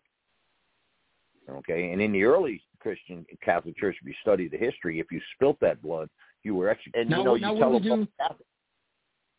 we talk about the Khazarians. The Khazarians, who the people. I'm starting to find out more now about the king, where they were actually from to begin with. Not before Khazaria, where they came down from below Mongolia and Turkey. their king had a choice. He was given a choice to pick Judaism, Christianity, or Muslim. And he picked Judaism. And that group of that wandering tribe of people previous that had a bad name as the name stealers, where they murdered people through the silk trade or the Silk Road, where it was accommodations when you traveled and traded back then. If you stayed in someone's place, they put you up, they fed you, and you went on your way. It was a hospitality thing. Well, these people would take them in, they would murder them, assume their identity, and travel on like that. Now, they became powerful with money and greed. Then they came into Khazaria, which was now the Ukraine, and their king took on Judaism, which then gives you your Zionism and all that. But yet these are the ones that the Bible in Revelation says they call themselves Jews, but they're not Jews. They are actually, because they took on Judaism. That doesn't make them Jewish.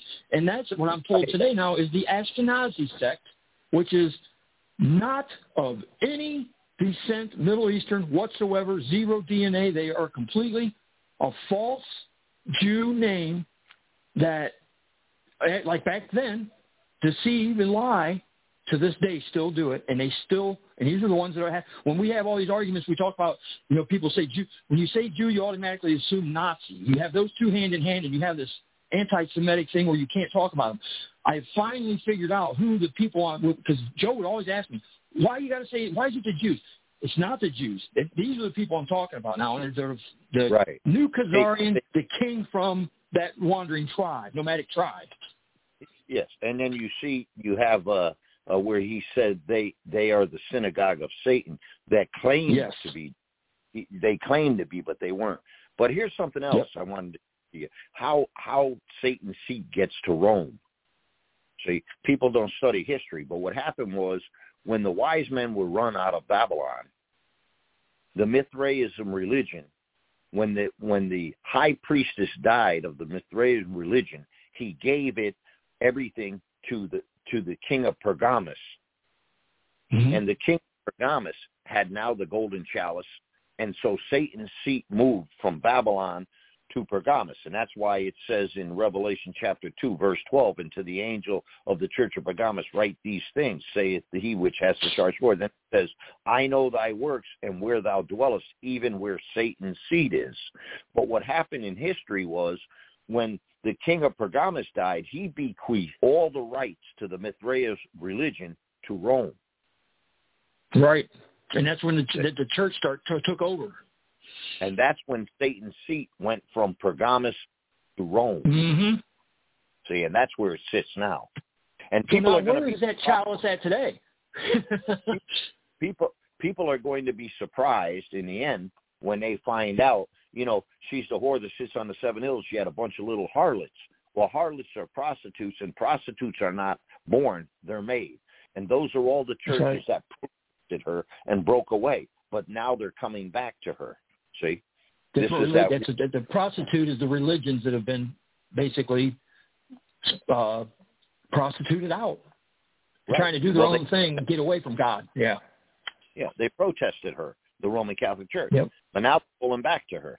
See, this idea of this united Christian church where ecumenicism, we're all going to get together, and that's anti-biblical.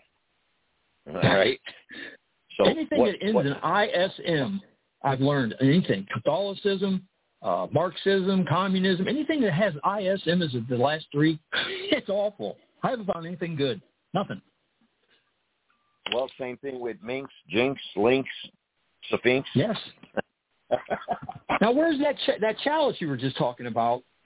Where is that at now? Because something with that much importance, that had to be something that Adolf Hitler was chasing after. Is that at the buying somewhere in the Vatican? Sure. Absolutely. But then again, it's them because they claim to have everything. They claim they have pieces of the cross and Saint has walked on. I think they said they have Moses' gym bag. I'm not sure. Jockey strap. Probably. So what you said earlier is that all the countries, no matter what they do, attacking Israel, they're not going to succeed, no matter what. Right. They know they shouldn't. No, but when we study Daniel's 70th week, I'm going to break it down by the Jewish calendar, and I'm going to give you the days and the months and how you can figure out this thing, and then how to bring it to Revelation chapter 11. Now, once you understand Daniel, you'll understand Revelation. Once you get Revelation, you'll understand Matthew in a different light. Yeah. So, am I wrong in saying that the Palestinians have been done wrong for a long time?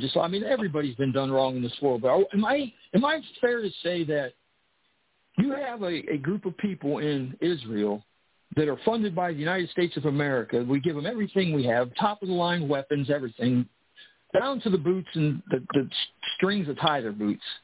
You have the Palestinians, who are a group of people that have been pushed out of that area. They've been silenced due to the media control and put into a basic, almost like a camp where they can't come and go as they wish. But they have fought tooth and nail to this day still with less people, less weapons. And the advantage has been totally against these people. That's where I think that when they talk about, you're not going to defeat Israel, because the true Palestinians that were pushed out of there are the people fighting like crazy. They're just actually taking on people with the advantages that they have while they're fighting with sticks and rocks and whatnot. It's like a medieval type battle. And they haven't crushed them yet. The problem is we go back to Isaac and Ishmael. And so that's the real problem. And the problem is they believe that the land belongs to them through Ishmael. And the promises of Isaac belong to Ishmael because he was of the seed of Abraham. And they believe that Isaac stole the promises, and although the promises were made to Isaac. And the other thing is that there never was a country called Palestine. It was a land. It was a land, and it was ruled by 25 kings. Yep. And so it never belonged to them. It was given by God to Israel to start with. And so when Israel was removed off their land, remember, it was they just kind of moved in and said, okay, this is ours now. And why are they so hell-bent on why is everybody so hell-bent on the fall of America, the West, the battle of Gog and Magog? Because the more I see it, when you talk about the people, that sect of people, I talk about the Khazarian people, and then you have the what do you want to call them, radical Muslims. The Muslims, they want all of everybody dead, Christians dead. But then you turn around, you have the same people with the Ashkenazi or these rabbis I can watch and see these videos today where they talk about the Noahide laws, and they say that the Gentile and the Goyim, they speak the same tongue that the Muslims speak about killing Gentiles and the Goyim, the Americans or the West, crushing the West. And the Ashkenazi sect of it says they can't have their Messiah until we are all destroyed. So, and they believe in Lucifer, the light bearer. I wholeheartedly believe that they are a sect of satanic cultists with the firstborn sacrifice still, and the pedophilia is okay, where the Muslim isn't like that, but yet they both speak of the fall of the common Aryan or the Caucasian and America. Yeah, well, you got most, you start reading some of the writings of some of the latter Jews, the Talmud, which is not scripture, and the Gemaras, they're not scripture. And you read, those people are infiltrated by the adversary, And the truth is this: Israel was chosen by God to bring the word of God to the world. They failed. So God inserted this time period we call the church age, this age of grace that we're in right now. And this time period is a time now where the Gentiles are to provoke the Jews to jealousy by us preaching the gospel. And so the end of this time period, when this rapture occurs and we're out of here, the Christians are gone, then God goes back to dealing with the Jews. And you can see that in Scripture. You see the first day that Jesus showed up, John the Baptist preached, behold, the Lamb of God. Then day 2, behold, the Lamb of God. Then day 3, there's a wedding. And then he goes to the well. He comes from Judea, and he stops at the Samaritan well, talks to the Gentile, but he spends 2 days there. And the Holy Spirit makes sure we know it's 2 days. And then he goes from there to the Jew. So he goes just like it was, Old Testament Jew. Then you got Gentile right now. And then in the trib, he goes back to dealing with the Jews. So you're going Galilee, Samaria, and Judea, Galilee. So you see that all through the scriptures. That Abraham, Isaac, and Jacob. Abraham, Old Testament. Isaac, New, the church age, the promise, and then Jacob, which is tribulation. We're not talking about Jesus Christ coming back, right? We're not talking about Jesus Christ coming back. We're talking about actual God, because are we talking about the same situation where he walks up on Abraham with the other two angels before, and he takes him in his house, and then the other two go crush Sodom and Gomorrah? Well, that's a theophany of Christ before he was at the cross. Mm-hmm. He's the angel now, of the Lord. Now, what does he talk about coming with his tongue being a sword? That's Armageddon. Okay. That's when he comes back, and he's going to light it up, and we come back with him. Joel chapter 2, we are that army. Is that the 144? No, that 144 are Jews who preach, who preach to the Jews. They're 144 male virgins. Okay. They get to God, but the Jehovah's Witnesses said that was them until they got 144 and one member. Wait a second here. 144,000. Yeah, 144,000. I thought that was the actual true. I thought that was the truest, still today remaining bloodline from Adam, not through Cain, but through the Abel side. That would be the 144. When it gets down to those are the last ones, then the circus, the show begins. Turn all the lights off. It's time to get busy. Well, it's the hard thing for people is to realize that you have to rightly divide the Word of God. If you don't, then you'll think everything in that Bible applies to you. Doctrine. Right. No, it doesn't. No. I do believe the Bible is written for our time, for us as a...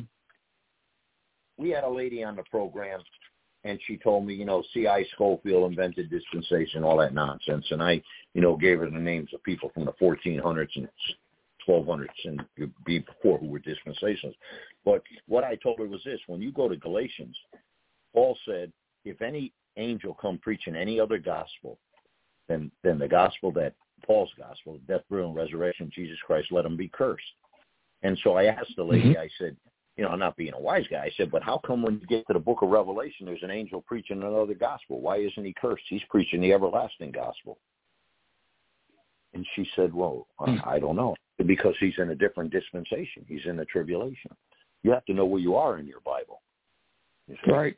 A lot of people think that you start in Genesis and it ends in Revelation. That's how the books of the Bible went in order. That's not true. Well, Job was the oldest. That's not the order. It's crazy. I think Job's the oldest book in the Bible, isn't it? Job is. Yeah, Job is. Yeah. Yeah. So you would think that would be the first book. Right. Yeah. Well, and it comes to this. It comes to people who are not willing to do the work. That's why God said, study it. He reveals himself through your study. He reveals himself through scripture by scripture, verse by verse teaching, so that he reveals the deeper things of God. There are things in the Bible that God, and everybody's growing at a different pace. I understand that. So Mary shows up at the temple. Jesus says, wish ye not, that must be about my Father's business. Bible says Mary didn't understand that. She put it in her heart. So there's some things that aren't for us at this time. And as we are growing in Christ, we just read those things and we don't really understand. We put them in our heart. And then later, God reveals it, and then we get it, and we say, oh, that's what that is. See? Because you got to drink milk and then strong meat. And you can't start out looking for strong meat. You'll choke to death. Yeah, I went to church for 13 years, 3 times a week when I was young, voluntarily. And then I had a problem with the pastor, and I quit going. And I lost my faith in God altogether, and I became almost an atheist. I was not on a bad path, but I just believed that there was things happening that shouldn't happen, that can't happen because of that. When COVID hit, I sat down, and it started this for me, and I have gotten so deep into this now, and a lot of people say that they don't even recognize me anymore because when they talk to me, they understand that I know what the hell I'm talking about because I've done the research. And I believe that this COVID might have been something they wanted to do this as a new world agenda type thing, to take control over all this. But I think it backfired on them because there's people like me that are so passionate for what I believe in. And I honest to God believe there's a supreme God. I believe that there was those underneath those angels or whatnot. They call them deities, whatever. I can't figure it all out because there's so many different ways of going. But I do believe that there are a bad sect of people on this planet that worship their God and want us dead and gone as much as we want to love our God. And we're too passive. Yeah. And who's behind? I think they want us to wipe us out. Yeah, but now look at the spiritual side. Who do you think is behind them? Satan. Well, I know it's Lucifer, Baal, whoever, Baal. Because Satan's behind them, and it's his spirit. Some of these people are possessed and don't even know it. Some people are serving Satan. They don't realize they are. They're sincere in their beliefs. And one of the funniest things, I'll tell you something. Here's how deceptive Satan can be. In prison, there's a Muslim guy, and I'm watching him, and he gets his carpet out and his prayer rug, and he gets down on his knees to pray. And as he's doing that, the cell in front of where he's about to pray, the guy's playing Black Sabbath, some satanic. And the guy gets up and he walks away because he believes that Satan is that guy's worshiping Satan. See? Now, he's so deceived that he doesn't realize that he's not even worshiping God. But Satan's got him believing that guy's wrong and you're right. So you see what I'm saying? That deception? Yes. Yeah. And that's a deception. Now, can I ask you, I've mentioned this before with Joe several times on his shows. I understand in 2017, Donald J. Trump in the White House, in the Oval Office, denounced Christianity as his religion, accepted Judaism, and is now gone that way. Have you heard anything of that? No. In fact, I had met some folks who used to pray with him every morning and go in there and read the Bible with him. And they're different people. They're different ministers. They were Christians, and they go in and they pray with him. He's the only guy that said, when he was up there, they said to him, Mr. Trump, you on live TV, they said, you realize you're the most important person in the world. And he said, no, I'm not. And they said, yes, you are. And he said, no, I'm not. There's somebody more important. That's what he said. Jesus Christ is. Do you think that guy, I had a big conversation with a guy in the military today, and I told him, I said, we know for a fact that Donald Trump was one of 14 people that was asked in 2008, there was a billionaire with no political ties, to represent as president. That's what they needed, the commander-in-chief, not a president, because a president runs a corporation, which a corporation is bankrupt. We go through all that crap. We already know that. The commander-in-chief runs the country. He's in control of the power of the military. You look at the codes and the laws, and that's how it works out. Do you think that Donald Trump I know a lot of his family's married into that sect of Ashkenazi, Kushner, all of them. His wife, they're all of a Jewish faith, Judaism. But did Donald J. Trump do this because he's such a patriot in America? He's getting you, in order to get to the enemy, you have to become the enemy, like he's almost Donnie Brasco type stuff? Is he doing that? Because Netanyahu says, come over to Israel and you can be a prime minister. You can escape the court system here in America. Come on over here. Here's what I think. You're going to see a surprise. If they get those cameras in this courtroom, he's going to reveal the deep state. He's going to reveal I hope so. He's going to reveal what corporate America is. I mean, this is what I was told a long time ago, that he did this purposely. There was a whole purpose behind this, and that when he gets to that courtroom, then the world's going to hear it. And these people in America. Realize, I mean, a lot of people in the MAGA movement people they're tricked in ways the propaganda through that. But people don't realize if you get into watching some of the Israel TV outlets and the information that comes out of different places other than mainstream media, the projection that the Jewish faith has in Donald Trump, some of these rabbis are literally, they gave him the crown of Torah several months ago. He got that. He moves the capital, Jerusalem. He is their number one guy. They believe that he may be their next Messiah. And I swear to you, that's what I've watched these rabbis say on television live, and last week was the most recent one. If he's infiltrated them that deep, and he's subjected himself to this, then Donald Trump, I apologize, and you are the man. Because that's some serious, serious stuff right there. There's, and then there's the other story too, that he may be part of the deep state. But but I've heard what you've heard, and right. I don't know. That's the thing. We don't know until he's going to drop that bomb, and if he is, and he's going to do that. My only question is, like I asked this military guy today, I go, when is the line going to be drawn that America can no longer take what it's taking, like the invasion, the things that are going on with this puppet, Mr. Potato Head that's in there, and we say, okay, it's got to stop now because there's actually too many of these people, because there's a lot of people for collateral damage to do the deep state removal. How many of us have to be subject to this collateral damage? Because I'm telling you right now, this infiltration, everybody's worried about the north or southern border. There's over 800 people a day coming in across the northern border. That's a lot of people. Yep. 800 a day is a lot of people. Not talking about thousands, but we're so far gone now in America. Are we even salvageable? I don't know. This whole system, it's crazy.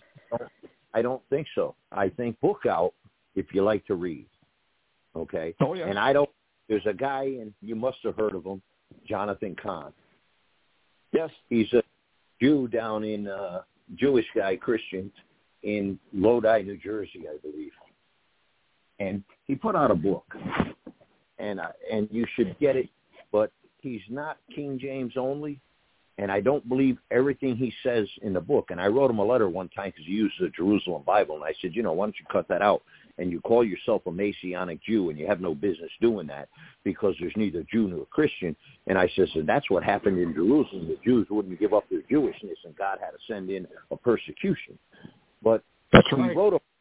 He wrote a book called The Return of the Gods. You could probably buy it at Walmart or anywhere for a few dollars.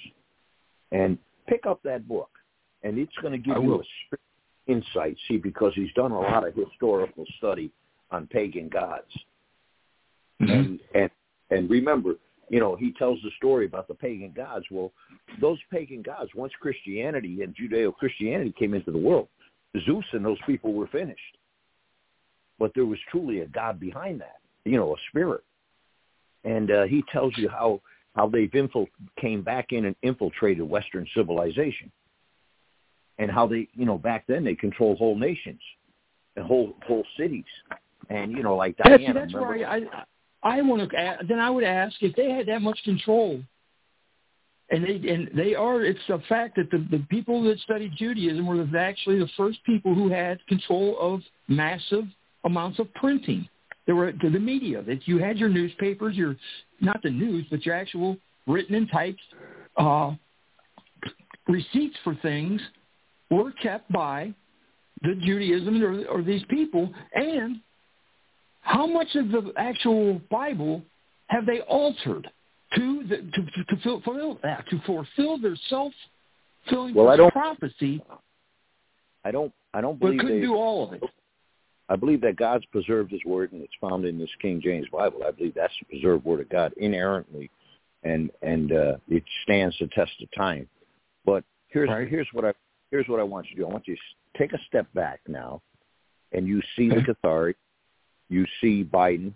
You see what's going on at the border. You see what's going on in the world. You have to take a step back now and not look at the man, but look behind it and say, okay, what spirit? Like when Paul was up in Athens, there up at Mars Hill in that area, and then remember they went over Thessalonians, and then as they're traveling, they come across Diana, and the whole city, the whole town worships Diana. Diana is their god. Okay? Well, there's a spirit behind that. There's a demonic spirit, and that spirit entrapped those people. They served that spirit. They worshiped that spirit. They gave their children to that spirit. They sacrificed to that spirit. It wasn't God. And so those spirits gained control over those people. And when you look at America, that's what I was trying to say today about Baalism. You see the bull over there in what do you call? And people don't know that they brought from Palmyra, they brought the arch to New York City, and they had it set up. And they brought it, like the one in St. Louis. Yeah, right. But the Palmyra I've seen something arch, about that. That's some crazy stuff about that arch and how that works on the structures of all the buildings, what it does. Yeah, symbolism. Yeah, and so and just like in Italy, have you ever really looked at a crucifixion and you see the hands of the Lord and they got the two fingers? Have you ever noticed that? Yep. Two fingers. You know what those two fingers represent? They represent apostolic ascension and world. Okay, now which way is it now? The Baphomet type deal where you have, it's crazy because you had Spock used to take his fingers and make that V. The Pope does that. That's something that's been done by the Pope for a long time. Yeah, Tammuz. And that's the goat, the satanic goat, or what you call Baphomet, or the hoof. Yeah, the splitting of the hoof. Is that right? Does that sound right? Yes, Baphomet. Okay. Yeah. Well, see when the bishops march out and they're wearing the fish hats, the hats that look like fish. Well, that's a representative. That's the Old Testament. The god Dagon was the fish god. Yes, that's right. That was the fish symbol. And that's right. The Christians use the fish symbol and don't even realize that they're using one of the worst things possible. Well, they wrote in it IXORE in Greek, which was God's Son Savior, as the fish. And that was a private identity. So Christians could identify themselves in the first century without being murdered, to other Christians. Right. Okay. Right. But then it's hijacked like the rest of the stuff by the satanic cults, what they do. Well, yeah. I've got a Nelson published New King James Version Bible, and on the binder is the ancient symbol of 666. That's... Yeah. What do you... That number, people, that's 666, and I hate to say this, but, I'm not a Holocaust denier, but I don't believe that 6 million people were, like they say, were gassed or whatnot, because at the time there wasn't even actually 6 million, quote, Jews in Europe at that point, and that's according to their Judaic encyclopedia. And at the end of World War II, from the total population being at 13.1, I think it was million, if the 6 million of them died in atrocities, and I'm not saying nobody didn't die, but I'm just saying there's a lot of bad people, bad actors, and a lot of people died. There's don't get me wrong there. But the way they claimed it, that 6 million number's been used 25 years before Hitler was even in power. And you got that in the New York Times, the New York Sun paper, and you have that number 6, and it just, to me, keeps reminding me, go back to 6. 666, the devil. The devil. Everywhere you turn, that 666 is there, or in threes. Right. Well, yeah. Well, look at the pandemic. You had to stand 6 feet away from each other. Exactly. So, and that number 6, I'm telling you what, is evil. I mean, any way you turn it, and you see the Hollywood people, they use these little gestures like it looks like an OK sign. With that, if you put your fingers and look at it and turn it straight on, it's a 6. Well, when I go through, sign's a 6 if you look at it straight on. When I go through Daniel, that's what the ancient 666 is, the 3 rings together. And that's right. And that's what the ancient 666 is. And that's on the binder of Nelson Publishing. Wow. With the New King James Now, Bible. That publisher, are you saying that publisher is directly involved with the people that own that, like the crooked people I'm talking about? The printers? You remember the program they had on TV they called Charmed? It was about the witches. Yeah. Okay, and when they stuff, up in the very beginning of the program, they showed the Book of Shadows. That's a spell book, and on top, the ancient 666. Yeah. Okay? And so that's the same symbol. Now, either Nelson Publishing is manipulated. I mean, come on, NIV is owned by Rupert Murdoch. You think Rupert Murdoch is a guy? You know. There you go, right there. You just said it. He's tied right into 9/11 and another bunch of sixes. So all right, guys, we got to get ready to wrap it up here. So, final closing thoughts there, Peter, or anything? I think that what we need to do is keep your eyes on the Lord and be able to discern, have the spiritual discernment to recognize that there's a spiritual war going on here. And we are called to be soldiers in Christ. And a soldier is to endure hardness. And so we're going to have to endure some hardness coming. It's coming towards us because after the Jews, they're going to come after the Christians. So be ready. Yeah. You can believe that. And, they once you do away with the truth, then you make up your own truth. Like the guy that says, well, I'm a woman. Well, that's my truth. He made it up because he has no standard of truth.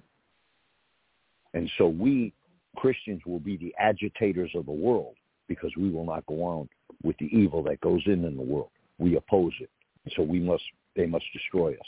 And they'll come after us. It's just a matter of time. Yeah. Yep. That's right. All right there, Dave, anything you want to say at the end here? No, just the fact that I really appreciate Dr. Ventura coming on and listening to him. I'd love to sit down and talk with this guy, to do a whole show with him and just go to have a talking points, because I know, Joe, I'm sure people think I'm out of my mind because I'm I sound like a radicalist, a racist, whatever. But I'm just going by, when I bring up something and talk about it, I've researched it, and I know at least something what I'm talking about. It's just not something I see on CNN or what these people make up, because that's what they want you to do is listen to what that garbage is. They spew it out nonstop. And that right there is the MK Ultra. That's the thing that's going on in this world. And that's not our country. This world has been sabotaged by this propaganda machine, and it's the media. And, I mean, even if we had a straight-laced country and could do what we wanted to do as far as judicial-wise and our politicians, if you don't control the media and get a handle on it and have these people that have to promote truth and tell the truth, if they're going to lie, then you're going to spin this all. It's all going to come back again, and it'll probably be worse the second time around than it is now, because this was all done as a practice run with all the stuff in World War I and II. Setting up for World War III or the Armageddon. And this is, we are going to be at war. We the people are the militia, and we are God's soldiers, like he said. And I believe that wholeheartedly. And if that's what it's got to be, that's what it's got to be. But I'm not going quietly. I carry a big stick and walk soft and talk softer. Let me insert something here real quick. Remember the parable? Yeah, go ahead. Remember where Jesus said that he cast out, the demons cast out, the house is swept and garnished. And then the demon back, but he brings 7 more worse than him. Mm-hmm. Well, that's what America was swept clean. We had Christianity. You got rid of Christianity, the house, and now those demons are marching in, and they're worse 100%. Than they were. And you can apply that to just like the numbers of the people coming across the board, the invasion that they're wanting. That's right. All right, guys. That's it. Got to wrap it up here. Somebody's got some background noise. But anyway, all right, guys, take care. God bless the Republic. Came on.